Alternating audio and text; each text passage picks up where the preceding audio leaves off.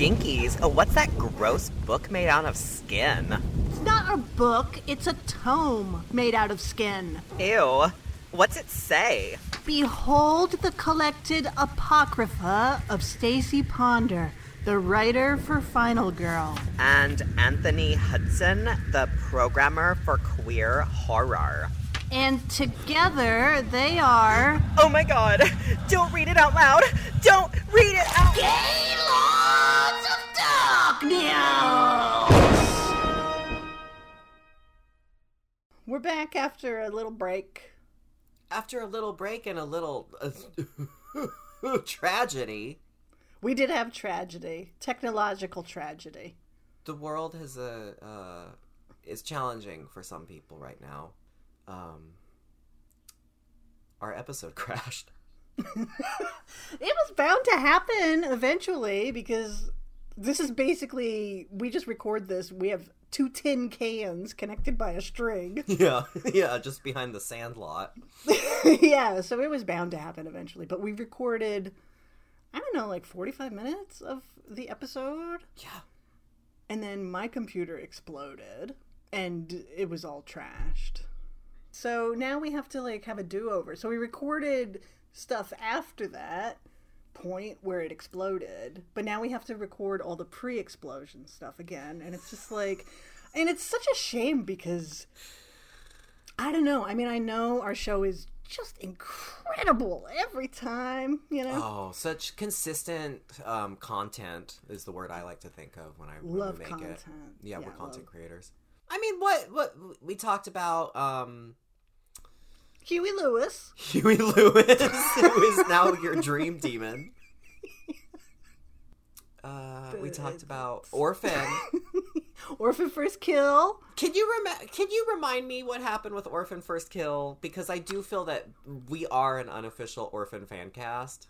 That's true. So it is important to still relay some of the information.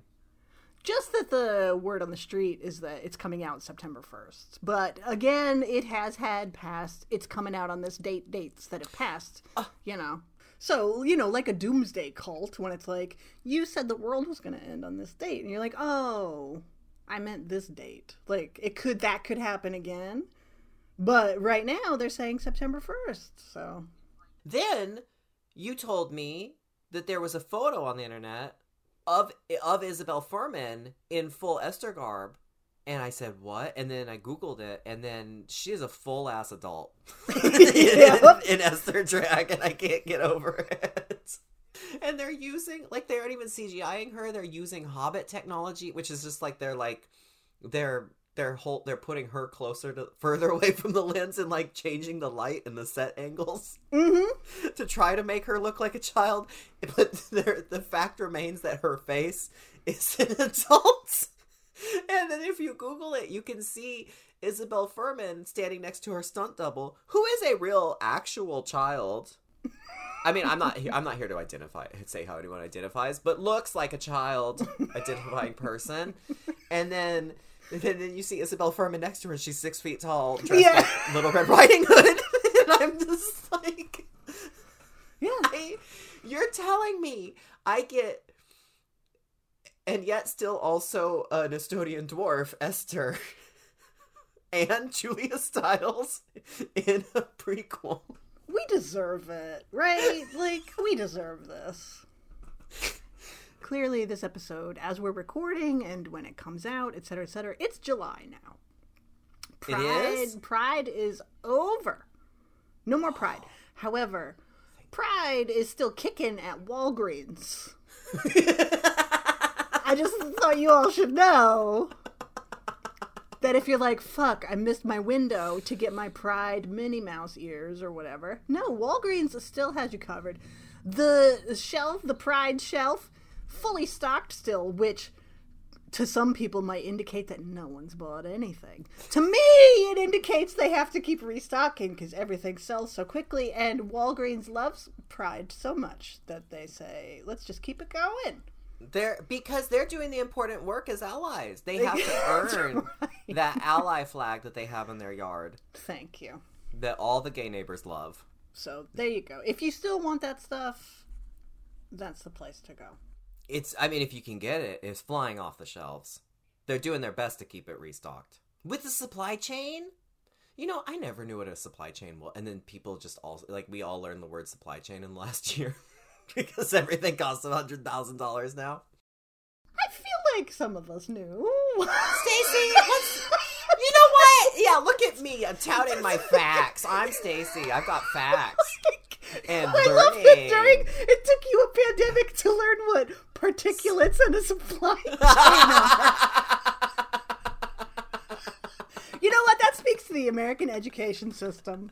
There's also Anthony. I'm not sure. Now, I would like to tell you this now before the next pandemic / apocalypse. There's also a food chain. Have you heard of the food chain? Wait, is that different than the pyramid? It's different than the pyramid. And Michelle Obama's pyramid? Or no, she had a plate. And it's different than the supply chain also. Whoa. Yeah. Stacey, I'm not ready for all this information. That's right. I'm not ready for this. Man, this is so weird doing a do-over. You know what I mean? I think, Stacey, of all episodes to have crash on us, thank God it wasn't the one where we were just doing one movie like we almost always do. This is true. Thank God it was instead the one where we're doing 20 fucking movies. Oh my gosh. We've done this before, similarly. Like, we've done the what's your Halloween party playlist? Mm-hmm. Just, spooky, scary, Shocktober recommendations. This time, we're just doing 10 recommendations each. Horror movies that we like that we haven't really talked about on the show. Oh, and I know that I did tell people about a wonderful internet resource. It's called QAnon. No, I'm just kidding.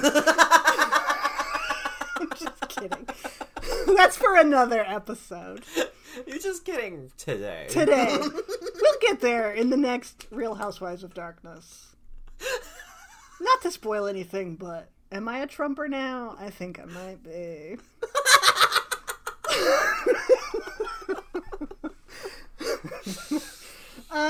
No, internet resource, justwatch.com, which is a streaming directory. You can type in an actor or a movie or whatever, and it tells you every place on the internet that it is streaming. It's available on a streaming subscription service or for digital rental or purchase.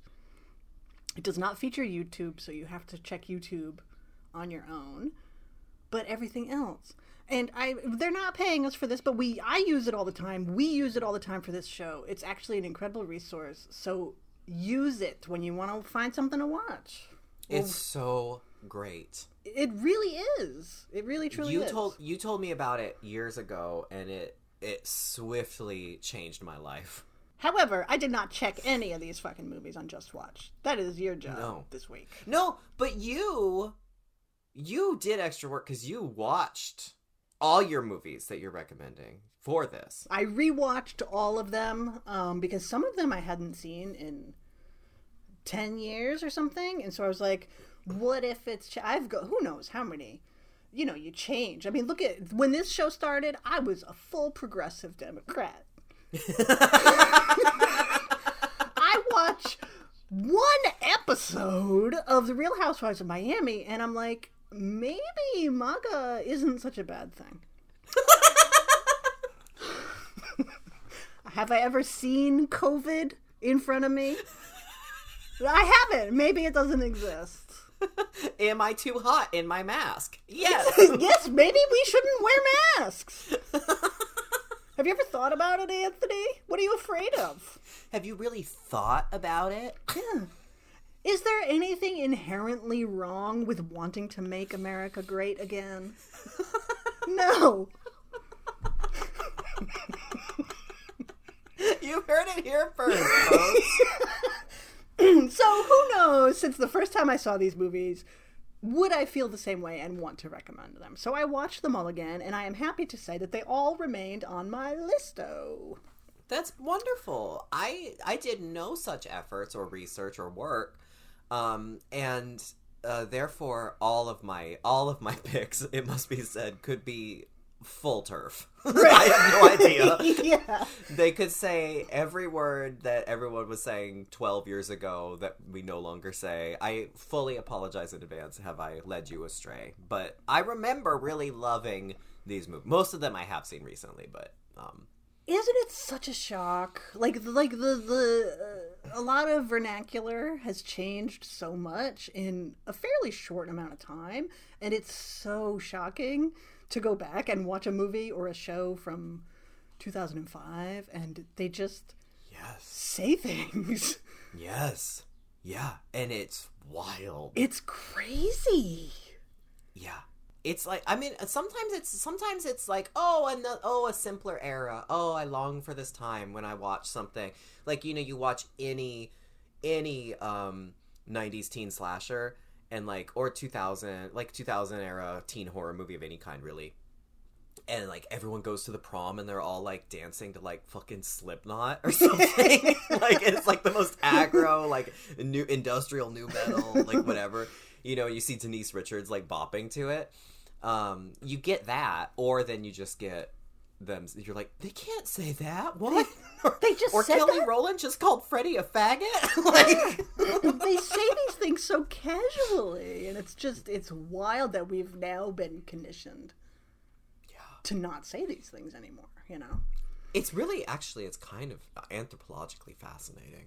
I mean, I do think snowflakes are way too sensitive nowadays.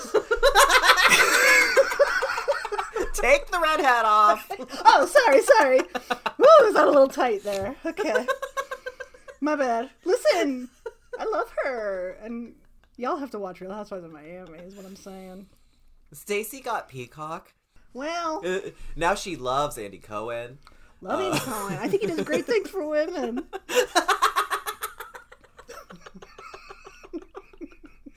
Kathy Griffin really did go too far. She shouldn't have said that. Like, I mean, it's one thing to have an opinion. But she just went too far. I'm sorry. If this is your first episode and you I'm don't so know sorry. us, I'm just kidding. I'm literally just kidding. Anyway, what are we talking about? Horror movies. your movies, our movie, the movies we've picked. We picked 10 each. 10 Have at each. it. Yes, I'm so sorry. I'm not a Republican. Yet. Not yet. Not until the election. You're gonna see which way it swings. I'll see how I feel that day. I'll see if season 5 has come out yet. And how I feel. What's Miami doing? You have your MAGA divining rod that points Bravo, and it tells you how to vote. Yeah, you're like, Stacey. Like, we lost every right we had by one vote. Like, look, I can't help it. I had a crush on her. What was I supposed to do?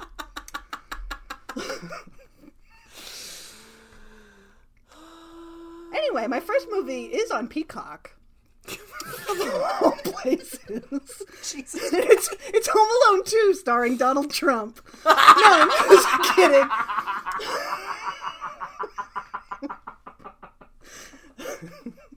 No, I'm kidding. Oh, no, it is, let's see. Made-for-TV movie. 1984. Invitation to Hell. Oh. What I can say about this film, having not seen it, is that I already love this film because it got me another blog post on finalgirl.rocks. Yeah, I didn't realize, when I wrote that post, I didn't realize how long it had been. Like, that was my first post this year. I told you time has no meaning anymore, but I didn't. This year? This fucking year. No. Wait, did you do the movie posters last? That was like last year. Shut up. Yeah.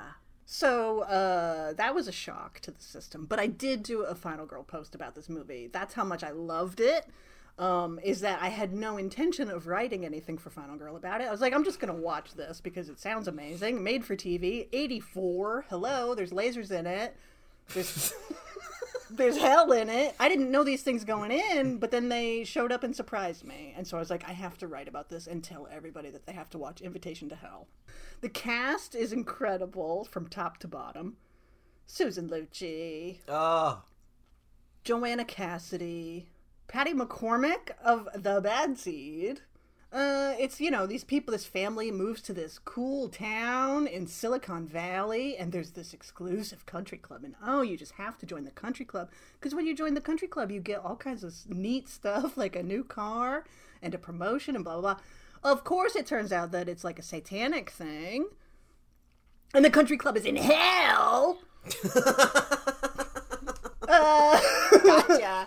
Yeah, which is redundant, I know. But, I don't know, it's just a fun, good time, and it's exactly what you want in a made-for-TV movie from 1984.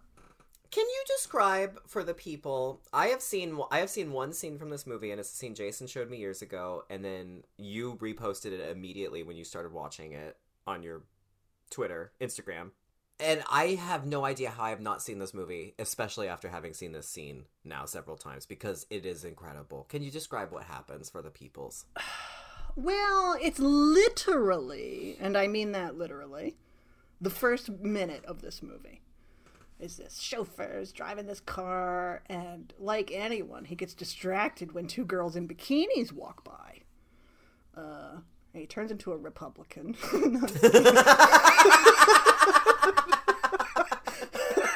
I'm just kidding. He, runs over Susan Lucci, who is in a jumpsuit that makes her look like one of the things from Dr. Seuss Thing 1 and 2. It's like the same scheme. It does! Yeah. So he runs her over, and he's like, oh, fuck. And he looks out at his back windshield, and she, I don't even know how to describe it. She stands up, but, full plank body. Like Nosferatu style. Yes, she stands up and she shoots him with a finger gun, which sets him on fire. And then she's like, yeah, and walks out of frame looking all fucking hot. And it's just like, okay, this is the greatest movie I've ever seen. And let me tell you, it was not at all downhill from there. It just kept going up and up and up. And it's still going up. It's still going on. Yeah, I loved it. I love Invitation to Hell. Please watch Invitation to Hell on Peacock, and then watch Real Housewives of Miami. And then we will all meet up at our next live show, which will also be a rally. Yeah. And we'll have a good time.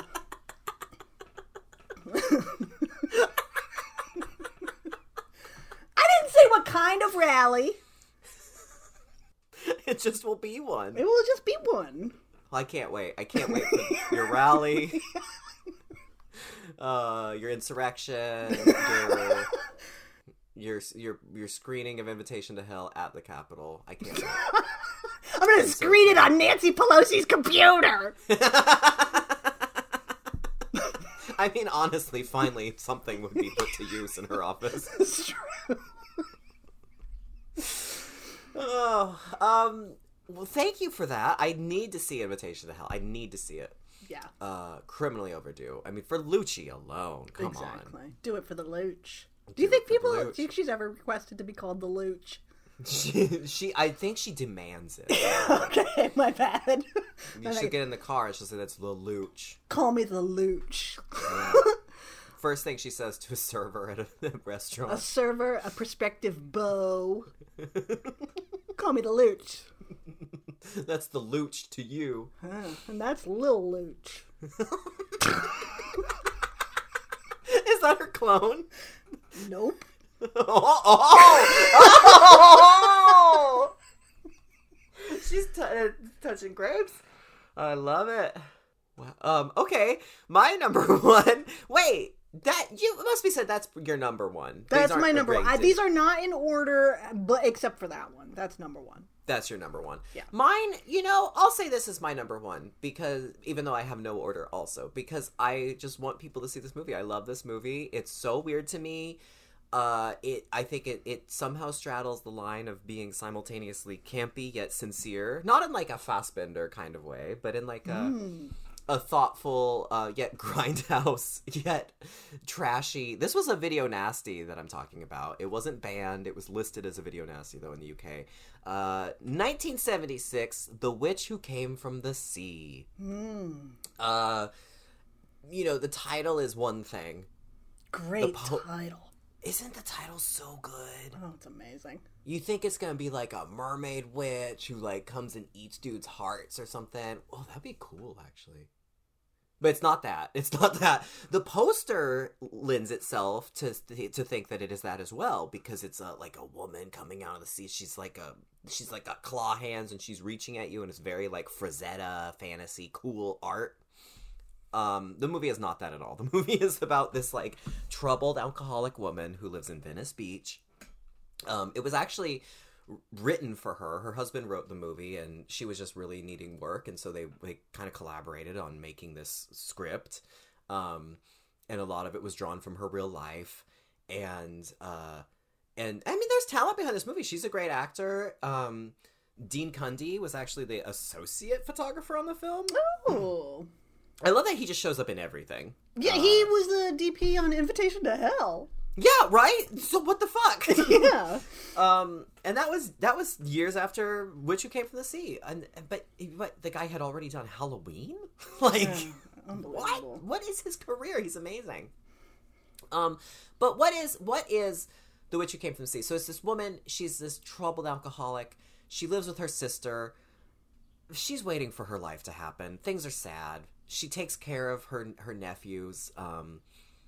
And one day, like, the movie opens with her taking them out to Venice Beach, and she looks over and there's like kind of like the Muscle Beach section, and there's all these bodybuilders and they're working out, and then she starts zeroing in and zoning out on all their muscles, and then she starts like, the camera just starts zooming in on all their Speedos, and then you start hearing like wacky music, like this wacky siren music, and then all of a sudden you start seeing it from her perspective as she's staring at their Speedos.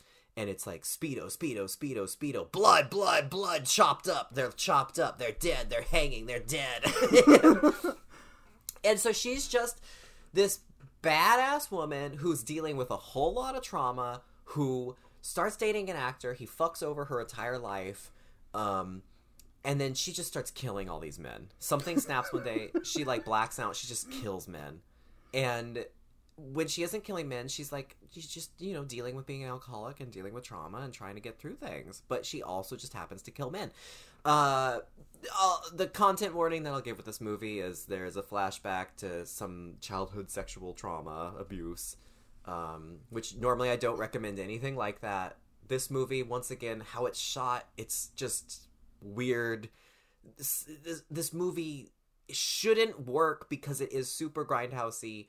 And yet, there is a sincerity that comes through that I really appreciate. And I just think it's a beautiful, weird, thoughtful movie that is entirely encoded with the DNA of Valerie Solanas. So, it's totally a good for her misandrist. Even though it doesn't go the way we want things to go, it's a good for her movie and a misandrist fantasy, I think. Wow. How did you see that movie the first time? I rented it for Movie Madness. I see. It has I want to say it's an Arrow release. There's a beautiful Arrow Blu-ray out there it's gorgeously restored, and I believe it's available streaming somewhere. I'll check justwatch.com. Check justwatch.com. I love it. All right. It's a vibe. It's a weird mood, but it's a vibe. Cool. I love a vibe. Me too. Okay. Well, my second movie is one that I watched on a lark and immediately told you that you should watch it, and then you were like, "Fuck off," and never watched. That's exactly what I said to you. Yeah, and never watched it. But then you mentioned it, and so it put it in my brain again, and so I was like, "I'm gonna watch it again." This movie is found footage, 2021, Horror in the High Desert. Oh, I need to see this. You super do. It is very low budget. Anthony and I are both such found footage aficionados that we will watch any found footage garbage. We're basically found footage cucks. Yeah. Yeah. We just take it. Just fully take it, whatever. And this one is no exception. It's so low budget. The first 3/4 of it are a total slog. It's really amateur. The acting is varying degrees of terrible. You're selling me. It's really repetitive. It's about a guy he has a YouTube channel and he's like a survivalist. And, like, he goes out on these long treks into the desert by himself with like no food and, this kind of thing. And he has disappeared. And so, like all found footage movies, there's supposed to be a mystery, and then eventually you see what happened to him. And that last quarter of this movie, where you find out what happens to him through his footage, is so fucking scary to me. The first time I watched it, I was like crying. I had my squint method of watching things where I know I'm gonna be scared. It's like how Catholics have rhythm. You just have the squint. I use the squint method. No, I squint because then I figure when something scary happens, it'll take me less time to close my eyes than if they were fully open. This is right. So, with Horror in the High Desert, the last 15 minutes, like, I find that the squint method is not enough to make me feel secure. And so I squint, and I'm crying, and I'm also watching through my fingers. Well, through between my fingers. And so that was the first time I watched it. And then the second time I watched it, it was the same result. Oh, wow. It was just as scary. This movie, I just think it is so scary at the end. Is it worse than the ending of, like, Record? Well, I think Record is about as good as it gets. But I would put this up there, honestly. Atrocious? Yeah, I would absolutely put it up with Atrocious. It's got kind of a Lake Mungo-ish vibe, like the one scene in Lake Mungo that y'all know what scene I'm talking about. No. And it makes sitting through the slog so worth it. Yeah. It's, your typical, like, it does a lot of things that found footage always does. Like, yeah, it's night vision. Like, the setup is that on one of his treks, he said he found a small shack or, like, a lean-to, a cabin, whatever, and there was smoke coming out of the chimney, and there was a weird smell and weird noises. But his footage got lost or corrupted or something, and his viewers were like, we don't believe you. Go back and film it. And so he does, and he ends up out there at night in the desert, which is pitch fucking black. And so he's got his night vision, but the one thing that this does differently than all the other found footage is that instead of him panicking and being all frenetic with the camera work and making you sick and screaming and yelling, he is silent. He keeps the camera perfectly still, and there are long shots in the darkness with these fucking weird noises, and you don't know what's going on, and there is one shot that is just fucking amazing. No. And it's so scary. It absolutely checks off every item on my scary list. So that's why, like, when you watch it the second time, you're still doing the squint method and crying. Yeah, because even though I know eventually what will happen, it's excruciating. But, like, that's never happened in found footage. No. Like, because it's always run. Yeah, after Blair Witch. It's always Blair Witch. You know what drag I mean? down the hallway, hit on the head. But if it's just a silent forcing you to linger through it, it's so scary. Your mileage may vary. Maybe people are like, I saw that and it was so stupid. Well, that's your business. But for me, I lost my mind. I think, I mean, you and I have different tastes on a lot of things, but I think we're pretty evenly matched with found footage. Yeah. We have the same rare bone disease that makes us have to watch all of them and love them all for the most part, even if they're terrible. Mm-hmm. Yeah. I think I'm gonna probably have to wear my Lisa Rinna diaper. Yeah.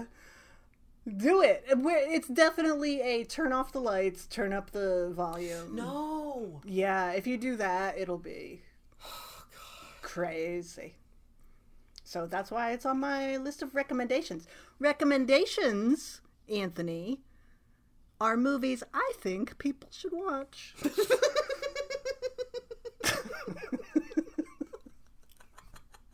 And that's one of them. There you go. It's so strange how she defines what she's talking about as she talks about it. And she wears that red hat. I can't. Okay, once I'm adding this to the list, all of yours are I have to watch like this week. They all sound so good. My number 2, Stacey, is not one that you should ever add to a list. Even though I think you do own this movie. No, this is confirmed. You do own this movie. Because Gaylords, we're notorious for a sale happens, we buy every movie, and then proceed to never watch it ever. I have so many classics on my shelves. It's so sad. It's like, oh, wow. Yeah, like movies, books. Uh-huh. Music I'm good about. Like, I listen to all the music I buy. But, like, any physical media, you get it on sale, and then by the time it arrives, you're either like, why the fuck did I order this? Like, what was I on? Home Alone 2? What? Or you're just not in the mood for something when it arrives, or you're whatever. And so then it goes on the shelf, and then somebody comes over, and they pull it off the shelf, and they're like, oh, how's this? And you have to say to them, I don't know, I've never seen it. Which is mortifying. It's mortifying. And they're like, oh, but there's 25 years of dust on it. Yeah. They blow it off. A big boulder comes down. Quick, swap it out. Yeah. I mean, that's why, like, for me, like, I just purchase all these books and movies, so the cuties will think I'm really wise and stuff. Oh. Because then babes come over and then they're like, oh, you have The Art of the Deal. Oh. The Art of the Deal next to your signed copy of Home Alone 2. That's right. But then they say, well, how is it? And then I have to, and then it's instantly revealed that I'm a charlatan. Yeah, I mean, what can you do? Lie? Can you be like, it's okay, and meanwhile it's like Jaws or something, and then you have to be like, it was okay. It wasn't. I didn't really like. I saw that twist coming. Yeah. Yeah. Yeah. You have to make it up. Yeah. So this is one of those movies. Yeah. Which once again, this is a recommendation, which, as Stacey has defined, as movies we think people should watch. I don't think you should watch this movie unless you want to fall into a mystery with me. A mystery that I love, so much so that I purchased this movie. Much like Stacey. We rented it, Jason and I rented it when I first heard about it, and then for some reason, I just kept looking at it on the shelf at the video store, and I just kept thinking, she will be mine. Oh, yes. and then I purchased it. This movie, it's a little more recent. This is 1993. That's 30 years ago. It's not recent. And this is The Chill Factor. Terrible movie. It is a slog. Nothing happens. It's about a bunch of skiers that get together, and there's like a brother and sister, and then they're friends, and they go off, they hit the slopes, and then it turns out there's like a cabin they go to or something, and there's a Ouija board, and they do the Ouija board because like they're kids, and they're like, ooh, Ouija board. Do the Ouija board, a Satan demon man comes, and he's kind of like Anton LaVey, and then he's like, I think he kills them, or he possesses them. I don't know what happens, because I honestly like fell asleep and stopped paying attention at this point. But it's Nico Mastorakis adjacent, I would say, in that it's very strange, doesn't make any sense, has a super weird threading of plot. But what I love about this movie, and what has got me coming back to it time and again, and what got me to purchase it, what got me to put it on this very list of recommendations, though I say you should not watch it, is that in the middle of the film, the skiers go to like the diner or something, the lodge diner, I don't know. They go somewhere to purchase food and eat it. A mall food court.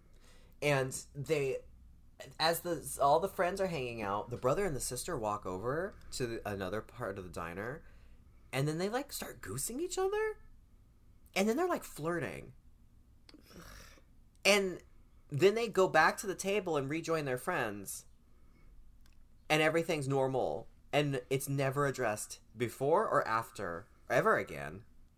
That's weird. There is a sudden inclusion of an incest storyline between the main characters, the brother and sister, and it never comes back. That is so strange. And I love it. So, if you want to fall into the mystery, you know, I've always thought with movies like, oh, I always wanted to know what Joel Grey says to Liza Minnelli right before she goes on stage in Cabaret. Like, you know, that kind of movie mysteries. Look at Suspiria. It's 30. You dedicated 30 days to the mysteries. Let's unravel the mysteries. Yeah. So maybe Stacy, perhaps you'll watch this film, even though I said not to, and then in the future, maybe you'll do 31 days of the chill factor. Yeah, just that one scene. Just to understand and unlock the inner workings of the random incest storyline that is never capitalized on. So that's my recommendation number 2. Don't watch it. Perfect. Wow. Well, my third movie is one that I recommend by the actual meaning of the word recommend, meaning I think everybody should see it. Oh, right. It is another one I watched on a lark one night when I said, I'm going to just, whatever, this sounds okay. And so I put it on, and I really enjoyed it. This movie from 2018 called The Boat. It sounds so scary. A movie out of Malta, which I'd never seen a movie out of Malta before. It's basically a one-person, one-location movie. This fisherman goes out and he comes across an abandoned sailboat, like a nice sailboat. He goes on board to check it out, and he ends up locked in the head on this abandoned boat. But is it abandoned? Maybe, maybe not. And it's really creepy, and it's really compelling in that I wanted to know what was going to happen next. I wanted to know what was the deal with this boat. Was this guy going to get out of this situation? I really liked this little movie, and I've never heard anybody mention it anywhere, and so I'm mentioning it now, and I think people should watch it. Where is it? Where would you place it on, like, the stress level? I don't do well with, like, people stuck movies. Oh, well, it's a people stuck movie. Oh, God. He's not, like, it's not like his arm is stuck between two rocks or whatever, you know? Yeah, well, if it's James Franco chopping off parts of himself, then I'm fine with that. But, like, The Descent, I guess you had a problem with the cave stuff. See, like, while I know that The Descent is super claustrophobic, I personally never feel panicky or claustrophobic. I've never felt that with that movie. I just don't have that reaction. With The Descent? Yeah. Like, really? I acknowledge that that's what happens, and I'm enjoying it, and I'm finding it compelling and all that, but I'm not like you, where you're like, I have to leave the theater, I'm losing my mind. It's because you're busy blowing kisses at Beth. Well, there is that. I hope she's a Democrat. Do you? It doesn't matter. She could be a Tory, Stacey. Yeah, Tory. I don't know the British. I know the British have like 10 of them, and I'm like, which one's good, which one's bad? Just give They're me all fake. the Cliff Notes. None of it matters. There was that new movie where the woman is in vents. She goes from event to event to event. Have you seen the trailer? She's like stuck in like a tube vent, and like a door opens, and you have to crawl through this before the flames shoot out, and then go in the next one. It's kind of like Cube. Event. I thought you meant like events, like parties. And I was like, yeah, not that one. Yeah, it's the Wedding Planner 2, Cube. Well, I'd watch that. Oh, it would be great. But like people stuck, like the one, there's one where someone's stuck in a coffin, and like even that scene in Kill Bill, like I just can't do. I can't do people stuck. I freak the fuck out. You probably freak the fuck out then, because the head on a sailboat is very small. Oh God, is he in it the whole time? Don't tell me. Yeah, you should just watch it. I'm gonna watch it. You should. It's good. It's really good. It's a smart little indie movie. I can't wait. My number 3 is a movie that I also think you should watch. You particularly, Stacey. Because this one has Stacey Jane Ponder's name written all over it, which ironically has no Jane in it. But it is written all over this movie. This movie is also from the same year as The Chill Factor, the acclaimed classic. This movie is also from 1993. And it is Body Snatchers, The Invasion Continues. How have we never crossed paths, this movie and me? Like, are you active? You haven't purchased it?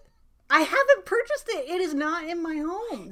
I don't understand. Like, are you actively trying to stop yourself from enjoying life? Like, that like could what? be That could self-sabotage. be, Maybe self-sabotage. it's like that. Maybe I know that that's the nirvana. And I say, have I earned it yet? You know what I mean? Yeah. Maybe that's it. I don't know. Maybe. What other there's no other explanation. Because this movie, not only do you love Body Snatchers, Love a body snatcher. we love pod people around these parts, okay? Fuck yeah, we do. Like, are all the Body Snatchers movies perfect? Yes. I haven't seen The Invasion, so I can't say, but it has Nicole Kidman, and it's written by Dave Kajanik, so I'm sure I like something about it. But the first one, great. The second, the Donald Sutherland, Veronica Cartwright, Jeff Goldblum, perfect, right? Yeah. This movie is also kind of like how the Donald Sutherland is also sort of a sequel to the first one. This one is also sort of a sequel to that, the second one, the Sutherland one. Sorry, the Cartwright one. But this one is set in a little military town, with all the little military families. Meg Tilly comes to town. She got a giant perm. Meg Tilly, Stacey. I know. This is why it's like, what is my problem? Do you know who stands up to the pod people and is the fucking badass teen who's like, I'm a badass teen in 1993, standing up to Meg Tilly and the pod people? Christine Elise, Stacey. Emily Valentine. Mm-hmm. Two of your roots. Two of my roots. Two of my absolute roots in a fucking Body Snatchers movie, and yet I don't own it. It's not in my house, and it's never been in front of my eyeballs. I don't understand. Meg Tilly has some nude scenes in it, and there's an amazing credit on screen that it says, body double by Jennifer in like cursive. Her body double is a mononym, and I'm curious if it was actually her actual sister, Jennifer Tilly. But it's incredible. The movie is incredible. It's so fun. It's definitely like probably the lesser of the Body Snatchers movies, but it's my personal favorite because of the 90s factor. Because Meg Tilly and Christine Elise, it has all the great pod people, the vines attaching and the seeping of the fluids and the cloning process. It has all of that. And as a side note, it's directed by Abel Ferrara, which is fucking weird. Yeah, he's a weirdo. Like, that honestly wouldn't be a selling point for me. I like some of his movies, but more often than not, I'm like, what is your deal? Yeah, same. Like, I think he's a competent filmmaker, and I think he's considered a good direct. People like him. People are drawn to his work. He just doesn't work for me usually, but in this movie, he said Gabrielle Anwar. He said Christine Elise. He said Meg Tilly. He said pod people, and I said yes, please. And I still am saying yes, please. It's a great movie. Everyone should watch it, especially you. I have to do it. I have to do it. What if you hate it? What if you're Not like Christine Elise possible. and Meg Tilly, and you just don't? You're like, I expected more, and then you just give up. Not possible, because all I expect is to see them. So it's already perfect. Plus, pod people, I'm a sucker for a pod person. One of my life's aspirations is to be a pod person. Seriously. Everybody's so afraid of it in these movies. They're like, no, I have to find a way to stay awake because if I fall asleep, I'll turn into a pod person. And I'm like, I will? Bye-bye. Are you kidding? You're a reverse Nancy. You take the sleeping pill. Fuck yeah, I do. Fuck yeah. Are you nuts? Good night. Goodbye. I'm out. What do I care? Fine. Take over my life, pod person. Good luck. Have fun with it. Have fun. I'm out. Out. Bye-bye. Stacy's aspiration. Lich. Swamp Hag. The Thing Head. Manga wife. Yeah. Grammy. Pod Husk. Yeah, honestly. Have at it, pod person, I say. I welcome the pod. Well, before you fully buy into the multi-level marketing scheme of the pod people, you really got to see this movie. All right. So do that first, and then you can let go and let pod. I mean, it'd be one thing if it was like, oh, the pod people, they peel all your skin off and all this, but it's literally just like, go to sleep, like, done. I can do that. That's fine. That is very peaceful. It's very peaceful, and I just never wake up, and then someone else is like, oh, I guess I gotta do Gaylords today. Yeah, I sign on, and I'm like, hi, Stacy, and I should... Yeah. Hello.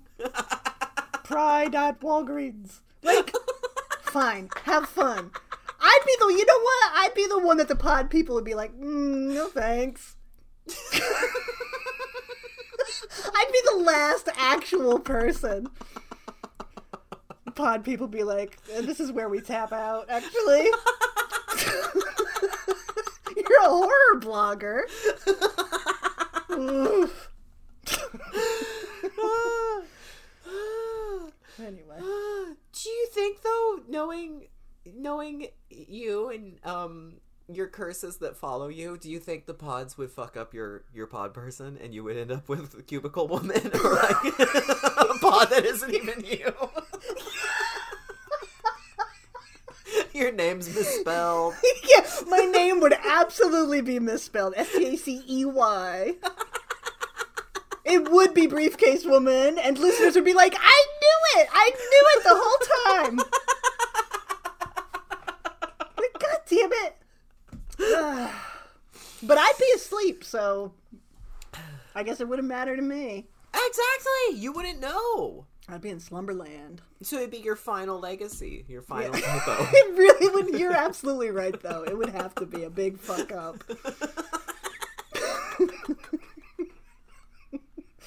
Oh, that's great. Yeah. Oh, well. Well, I'm going to watch that movie. Yay! I'm going to do it. I think maybe a part of me, since we started doing this show and you put it on my radar, maybe I've been waiting for us to do an episode. So maybe we should just decide to do an episode on it. I fully agree and Okay. fully endorse this plan. 100%. Okay. My fourth movie is from 1982, and this is one I do recommend it, but should I? Is this your chill factor?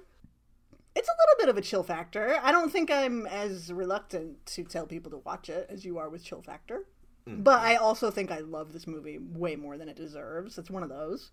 It's probably a lot more fun than the one I recommended. It could be. 1982, a little monster-flavored slasher movie called Humongous. Oh. Directed by Paul Lynch, who brought us Prom Night. Both of these movies from him, I think, have interesting ideas that he's not able to completely capitalize on and make super great. But I do really love this weird movie. It does. I will also give a little warning that it does start with a sexual assault, but it is, for the most part of it. Some of it is a little sleazy because it's 1982, but for the most part, it is filmed from her perspective, which is something you don't see in a 1982 film. No. And people have commented on it, and reviews of the time and everything thought that was really uncomfortable. And it's like, yeah, maybe that was the point. Yeah. And so this is happening. The prologue takes place in the 40s on this island where these rich people live, and this woman is raped, and her dogs come to her rescue and attack the rapist, and she finishes him off with a rock. And then we don't really know what happens. The island becomes known as Dog Island, where the creepy old woman lives with all of her dogs, and she only goes into town once a year or something to get supplies. And a boat full of awful teenagers ends up stranded on Dog Island, and it turns into a slasher movie. But one of the things I really love about it is that it is as much about the teens solving the mystery of Dog Island as it is about the teens getting killed. So just give me some two teenage girls in an empty house trying to figure out what's going on, and they find a photo album and look through the photo album or find a diary and piece it up. Love that. I love that shit, and Humongous gives it to me. So it's not great, but I love it anyway. I don't care. Humongous. Thank you. And it's a mutant man. It's like a mutant man, yeah. I only know the picture of the mutant man. Yeah, the mutant man on the poster. The poster's real sleazy and is kind of more bonkers than the movie is, I think, ultimately. But it's like a little dash of it's Hell Knight kind of adjacent. Oh. But it's I guess there's a Blu-ray out there that might be out of print. I don't know. I've only seen really, really cruddy looking copies of it where it's like too dark to see what's going on most of the time. Yeah. But I don't care. I love it anyway. Well, I'm gonna check it out. So find it. It's called Humongous. Like, how can you not love a movie called Humongous? You know, it's true. Honestly, you had me at like her dogs rescue her and then she takes him out with a rock. And I'm like, if there's a whole movie after that, that sounds great. Yeah. Oh, it's amazing. It's amazing. So. I'm actually really excited to also follow your 80s movie with one of my 80s movie picks. This movie is coming to you from Mexico circa 1985. I had to include this on the list because I felt as though Jason would divorce me if I did not. Jason loves this movie. I actually think Jason got you to see this movie as well. And the movie that I am recommending for my fourth pick, because this recording has not been interrupted, is Cemetery of Terror. It's a good one. I thought about clapping. I haven't seen it. No, I was freaking out. I thought you saw this! No, I was freaking out. I've seen Grave Robbers. Oh! 1989. When you said, and that's on my list actually, now that you mention it. So when you said really? 1985, I was like, it's 89. It's clearly two different movies. Stacy, you need to also see Cemetery of Terror. You need to also see Grave Robbers. I've seen Grave Robbers. It's great. Oh, Ladrones de Tumbas. Jason didn't tell you that he didn't update you that I did finally see it. It's great. Okay. Yes. Wait, what's it called? Ladrones de Tumbas. See, and I wish I could say the same thing for Cemetery of Terror, but I didn't do the research. Cemetery of Terror, you have to see. Okay, so there was this director that made these movies, and he had a name, and he made Cemetery of Terror, and he also made Grave Robbers. There was these Mexican demon, zombie, slasher, adjacent horror films. Super fun. Grave Robbers is great because, well, it's great because it's great, but it also follows Cemetery of Terror. They aren't connected films, but it's like basically the same cast. Total exact same vibe. Super fun. Cemetery of Terror, it's 1985. There's like this like evil satanic serial killer, and he has like this Book of the Dead thing, and he's gonna do evil shit, and he dies. And then these two, like, there's these hot teenage boys, and they're like, we're gonna get our hot girlfriends, and we're gonna tell them that we're going to a concert. And so there's these like these awesome queens. They're so fucking cool, and they're just lit and legit. And they're like, yeah, our boyfriends are taking us to this concert. And they're so excited. And then the boyfriends take them to this, like, disgusting abandoned mansion. And then they're like, hey, instead of the cool concert that we're going to, that we told you we were taking to, how do you feel about, like, just stealing a corpse and taking this, like, evil Book of the Dead from this mansion? And they take the corpse, read the thing. Everything goes haywire. Evil serial killer comes back and is like trying to murder them. Evil serial killer resurrects the dead, and then you get zombies too. It's just such a good time. Such a good time. Like, you can vouch, having seen Grave Robbers, that it's just a blast. That's why Grave Robbers is on my list. So, I mean, I don't even need to talk about it because it sounds like almost exactly the same movie. Honestly, like, I mean, we're talking same cast, like, same vibes, like, essentially the same plot. Yeah, the teens with the biggest quotation marks around the word teens. Yeah, because they're 38. Yeah, they're like at least 38. At the youngest. Couples just go to a cemetery and break into the tomb of a satanic serial killer, and he ends up resurrected, and he kills everybody, and he wants to kill one of them to give birth to the Antichrist. Like, it should be... Well, maybe it would be a bad double feature, because they sound so similar. No, it's just like... It's like double your pleasure, double your fun. They're great. Both of them are great. Yeah. Well, I can vouch for the one I've seen. I need to see Cemetery of Terror then. I can't wait for you. The visuals also just stellar. Like, the movie, Jason's done several paintings from the film, and like it's just, it really lends itself to, it's like, if this would be one that when we're doing our Halloween list, like for your good Halloween vibes, or you want to put together like a party movie, like this would be a great one for that. Yeah. Honestly, both of them. Yeah. Cool. Wow. Look at that. We had a twofer. A twofer. Interesting. I wondered if we'd ever have anything the same on our lists. And we both zeroed in on the same obscure Mexican horror films. That's weird. How exciting. Wow. I guess I'll give you my number 5. Oh, please. Wink, wink. That's what I call it. What is it? That's a mystery. This movie, I love this movie. I wonder if you've ever seen it, Anthony, or anything. Yeah, I watched it again for this. Soul Survivor. Oh, no! 1983, not to be confused with Soul Survivors, the Eliza Dushku, 2001. This is Soul as in the only, S-O-L-E. Yeah, and but is it connected to the Soul Survivor with Eliza Dushku? Because it's not like kind of a vague remake, but not. I don't know. I've never seen the Eliza Dushku one, so I don't know. Has anyone? But it's also kind of Final Destination, right? It is absolutely Final Destination meets It Follows meets Messiah of Evil. Oh, sign me up. It's really fucking cool. A woman is the sole survivor of a plane crash, but funny enough, you can't cheat death. And so she is haunted throughout the movie by... death resurrects the recently dead around her. And they kind of follow her, or maybe they're like, it follows, or they're just standing there or whatever, and she's kind of haunted by the recently dead who are trying to kill her because, you can't cheat death.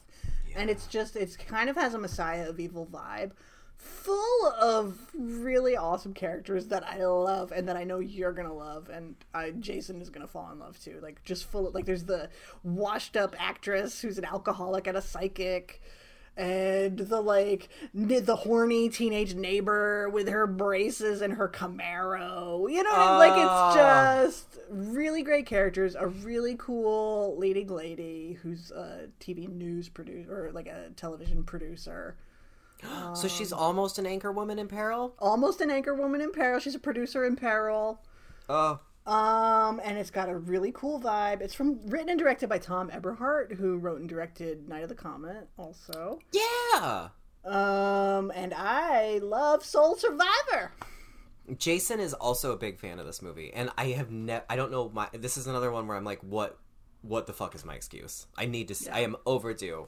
It might be one that is not easy to find. I don't know, the first time I saw it, it was on a friend ripped a copy of their VHS or something for me, and then I found it on Blu-ray, but it's like a Mexican Blu-ray or Spanish Blu-ray or something, and so it's got the original English line. Like, I don't care, it doesn't matter, but it's like, it is foreign, but it's for all Blu-ray players, but I don't know that it's ever had like a Blu-ray release here or anything. Rude. Is the point. So maybe that's why you haven't seen it. I feel like I want to agree with you on that, but I think it's just because I'm completely lazy. Because I think we might even have it. Oh, wow. I know with Movie Madness, it's definitely accessible to us. I just don't know. I've never seen it. I need to. You have inspired me today. Oh, my God. I'm going to watch The Boat and Humongous and Soul Survivor. Yay, and Invitation to Hell. And Invitation to Hell and Horror Nights. I'm going to watch all of the movies that you've recommended. Yay! I need to see them. That's why I'm recommending. That's why I love doing these episodes every once in a while. It's like, let's get people to watch these movies that we like. It's real fun. It's real fun.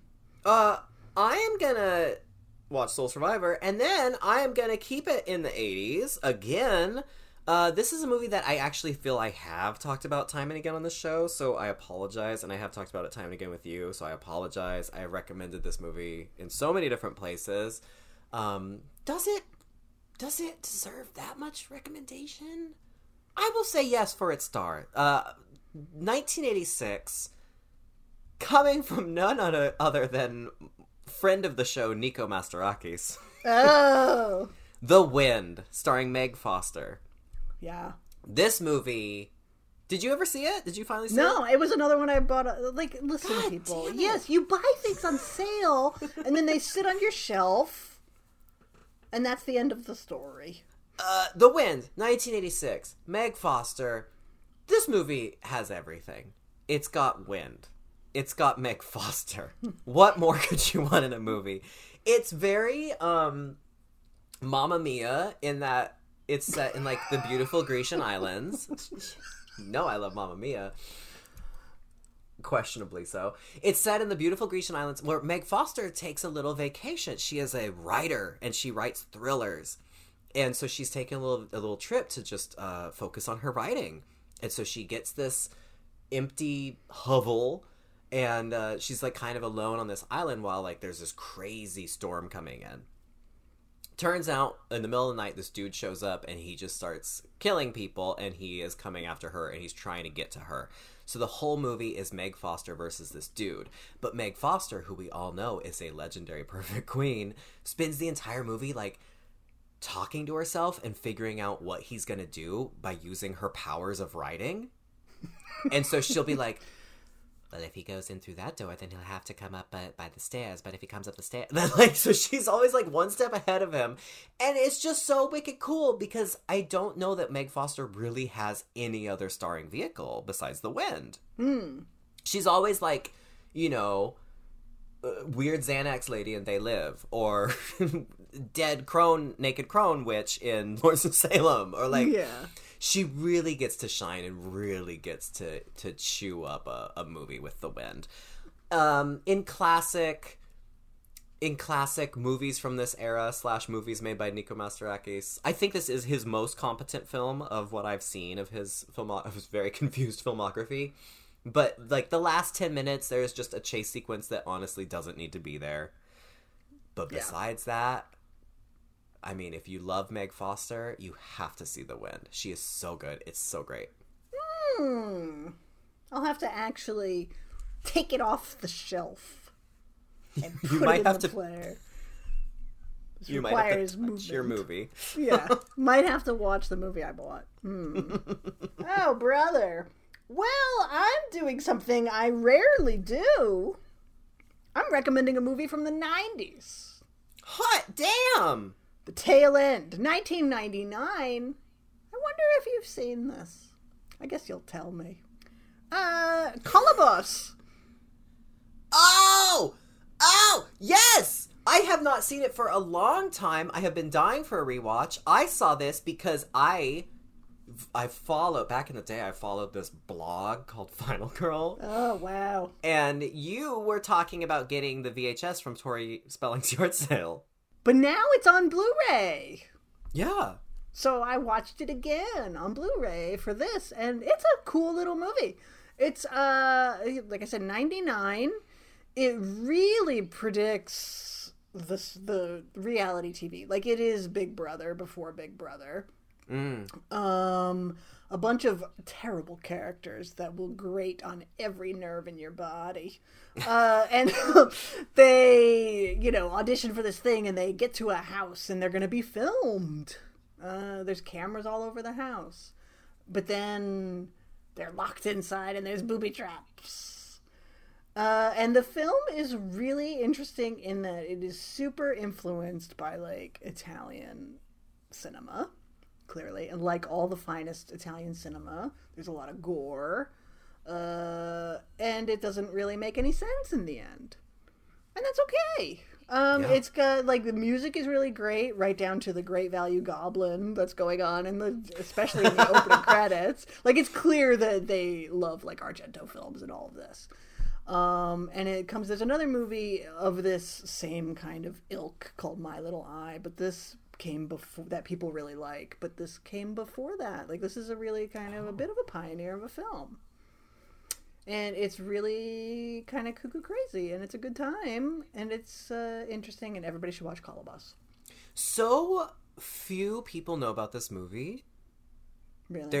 I feel like there's, I don't know, I just feel like there's, I don't know, I feel like if you know, but I feel like there's not much of a culture around this movie.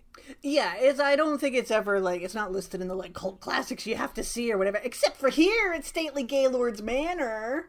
Yes. Because, we have taste.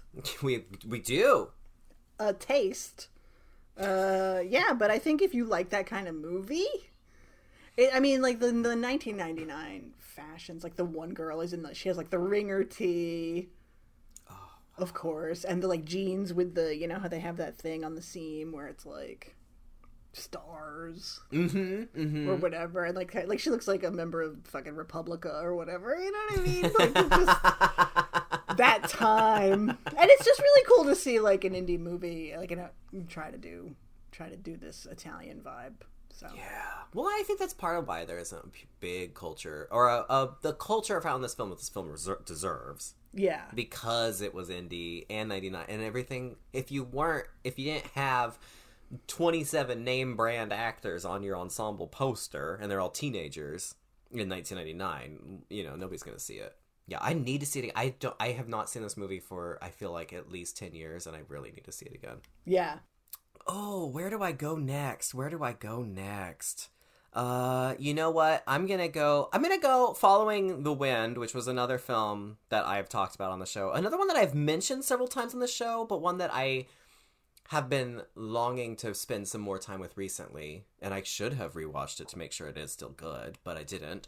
I'm gonna take us to the year the world almost ended, 2012. Excision. I gotta see that. Did you ever see it? No.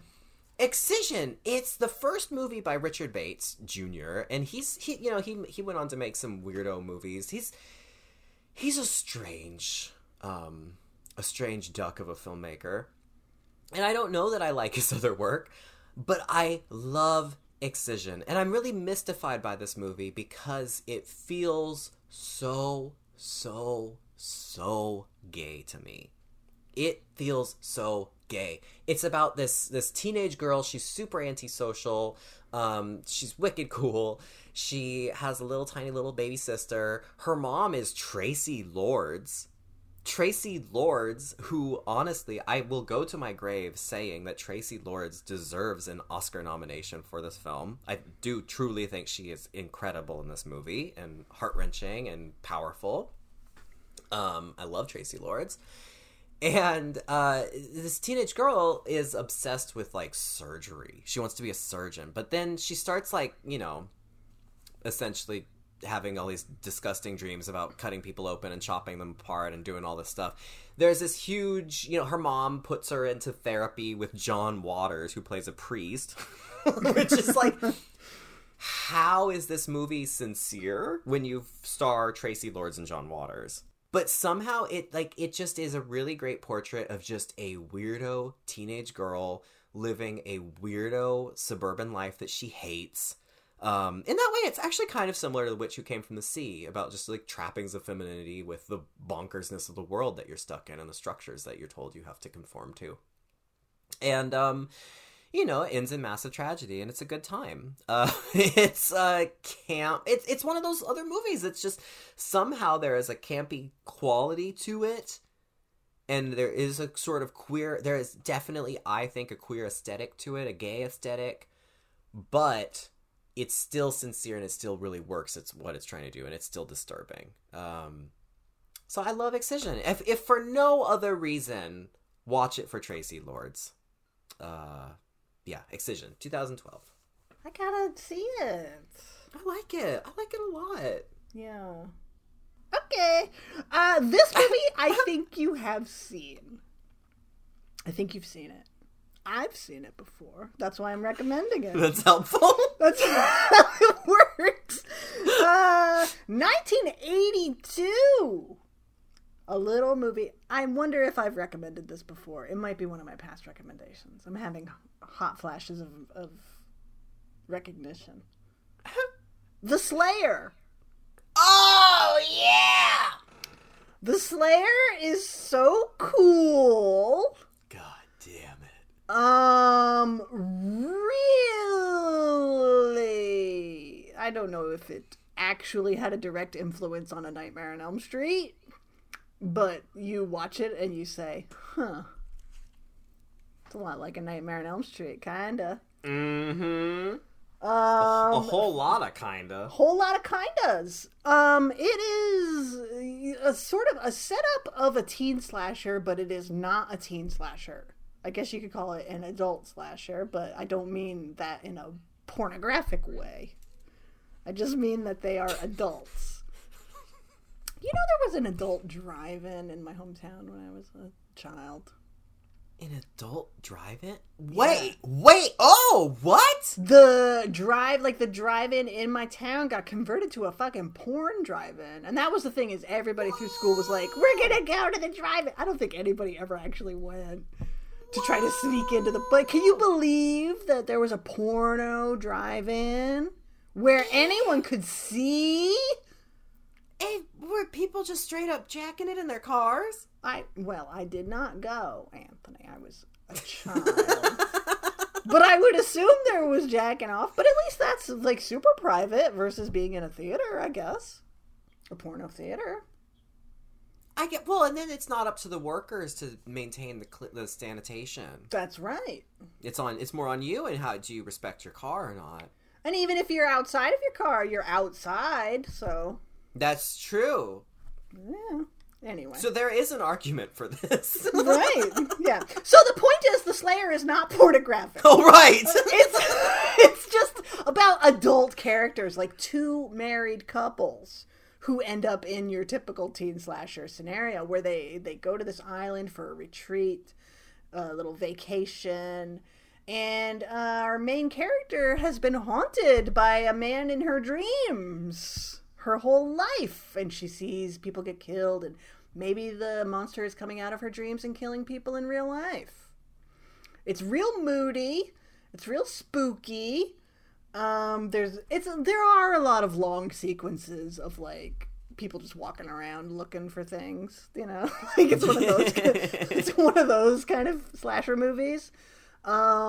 But I'm super into it. It's such a cool concept. The monster reveal, when you finally see what's going on, is wicked awesome. Oh, yeah.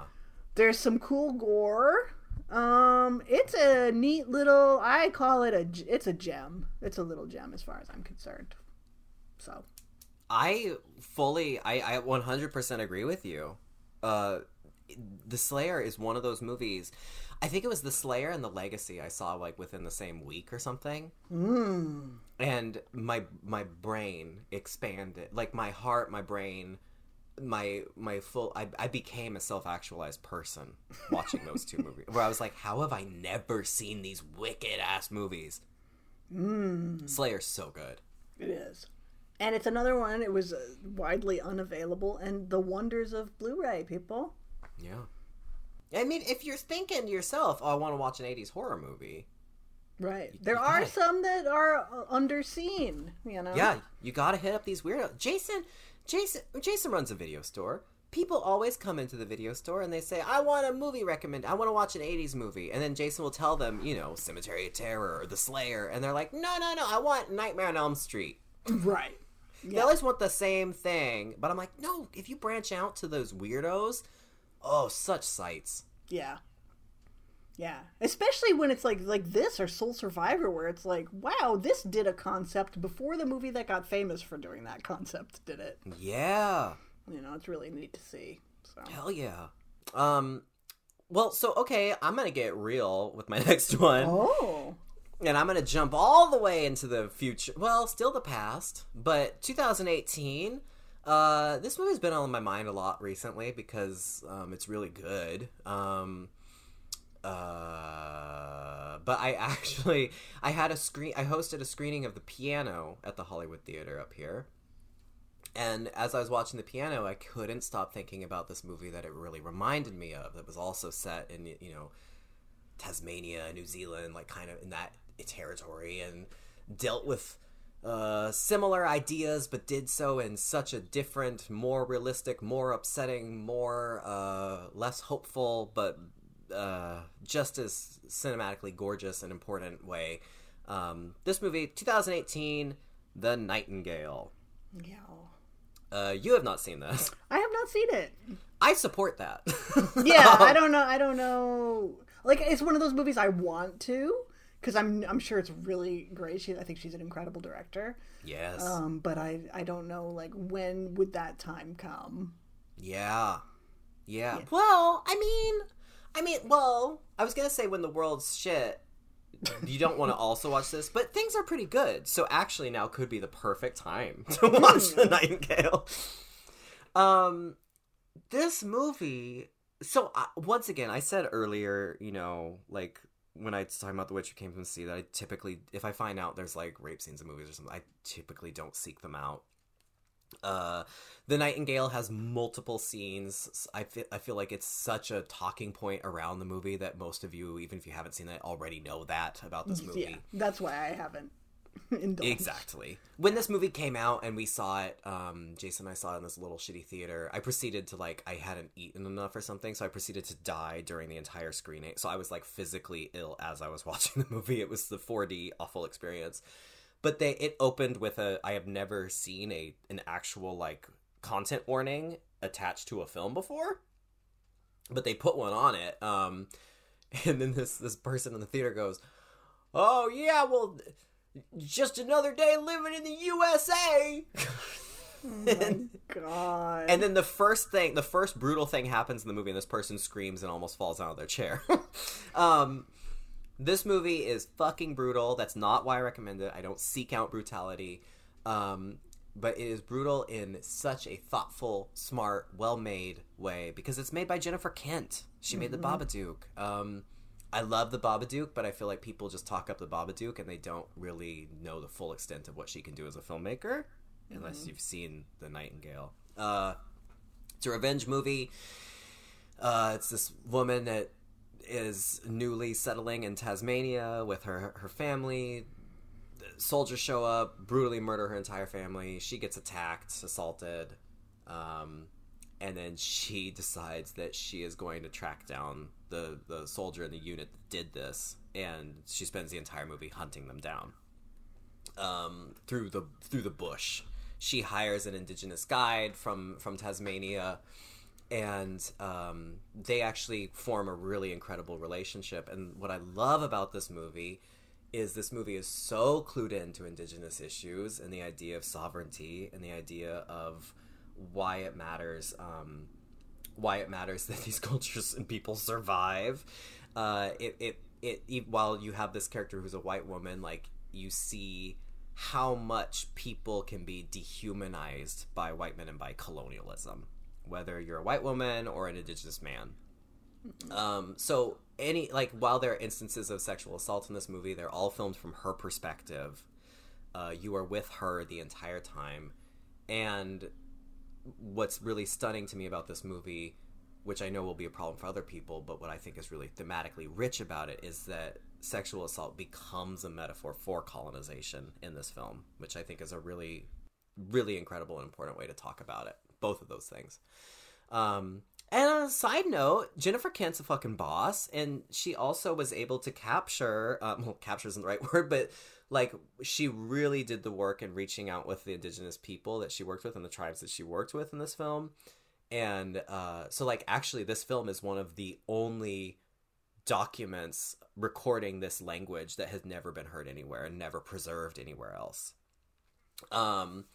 So it's just awesome. It's so rough. It's so brutal. The acting is stunning. The filmmaking is stunning. It is a brilliant, beautiful, sad, heart-wrenching movie that is, I mean, you have to be ready for it, but I think while it's not like, you might not experience the catharsis we typically seek, I think it is a rewarding film and that it is so powerful and so smart.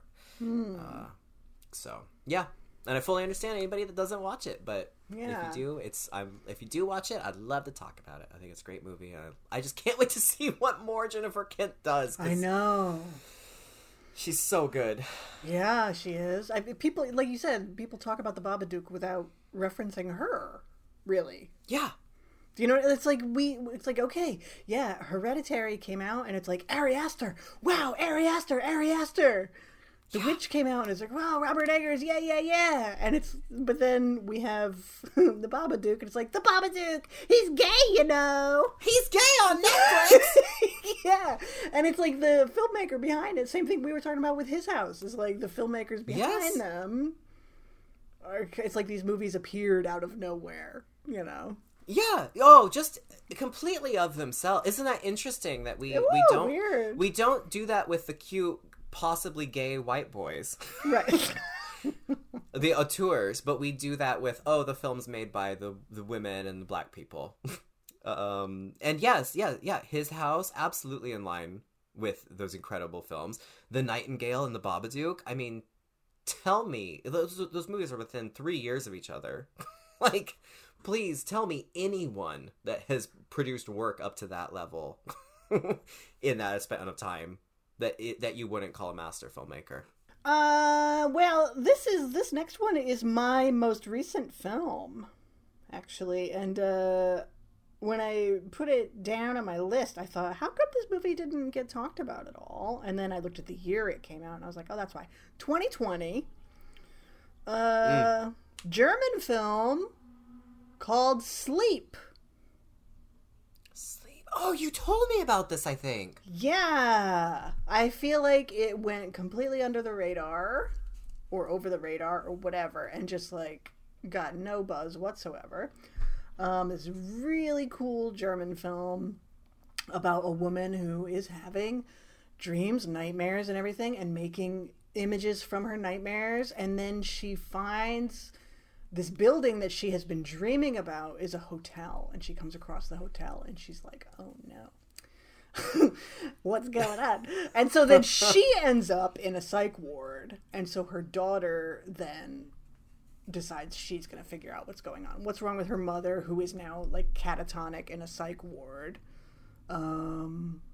and she's gonna go to this hotel and see what happened to her mother, and et cetera, et cetera. And it's really cool. I don't want to give away like anything, but it goes in lots of places you will never expect it to go. It's very much, you know, I don't know, like in line with like Suspiria 2018 and like like that kind of, it's that kind of movie to me. And a lot of these movies from the last couple of years, for good reason, you know, went overlooked. Like Relic, I think, was another one that was really good. I loved Relic. Oh my god. Devastating movie. And absolutely. That one got like no buzz. Even I think Saint Maud got some buzz, but not as much as I feel like it deserved. It wasn't long lasting. And yeah. And I mean, and you said it also with His House is the same thing with that. Yeah, 2020. So movies that were made before the pandemic but ended up coming out at some point during the pandemic have kind of been neglected, I feel, and I think this is one of them. And I think, Anthony, I think you will really like it. It's a really interesting movie, and I want to give away absolutely nothing. Are there ghosts? Are there demons? Is it all in her mind? Like, who knows what's going on at this hotel? It's super sinister, beautiful film. I highly, highly, highly recommend it. sleep. Oh, Yeah. You said woman, you said German, you said Suspiria. Like, those are all of my love languages. I'm in. Yeah. So definitely check it out. Definitely. That, honestly, like, I had a deep within my mind place flashback to you talking about it or mentioning it somewhere. And then that's, I think, the only time I've ever had any awareness of it. I could not for the life of you tell you that this movie existed had you not said it just now. Yeah, I think I just posted like an Insta story, which is usually my MO, is like, I watched this or I'm about to watch this. Those are like the only things I post on social media.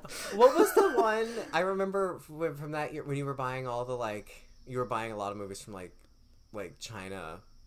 What was the one with where the ghost throws away the tissue or the curse?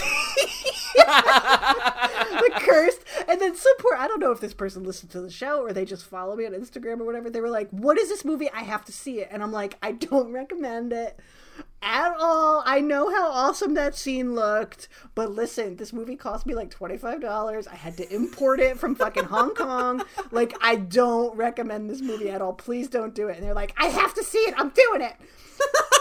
And then like 3 weeks later, they sent me another message and they're like, that was so bad.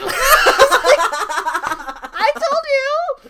But the ghost throwing away the trash. The ghost throwing away the trash was just like, what? That movie did have surprise lesbianism in it, though. So, do I recommend it? A ghost throws away garbage.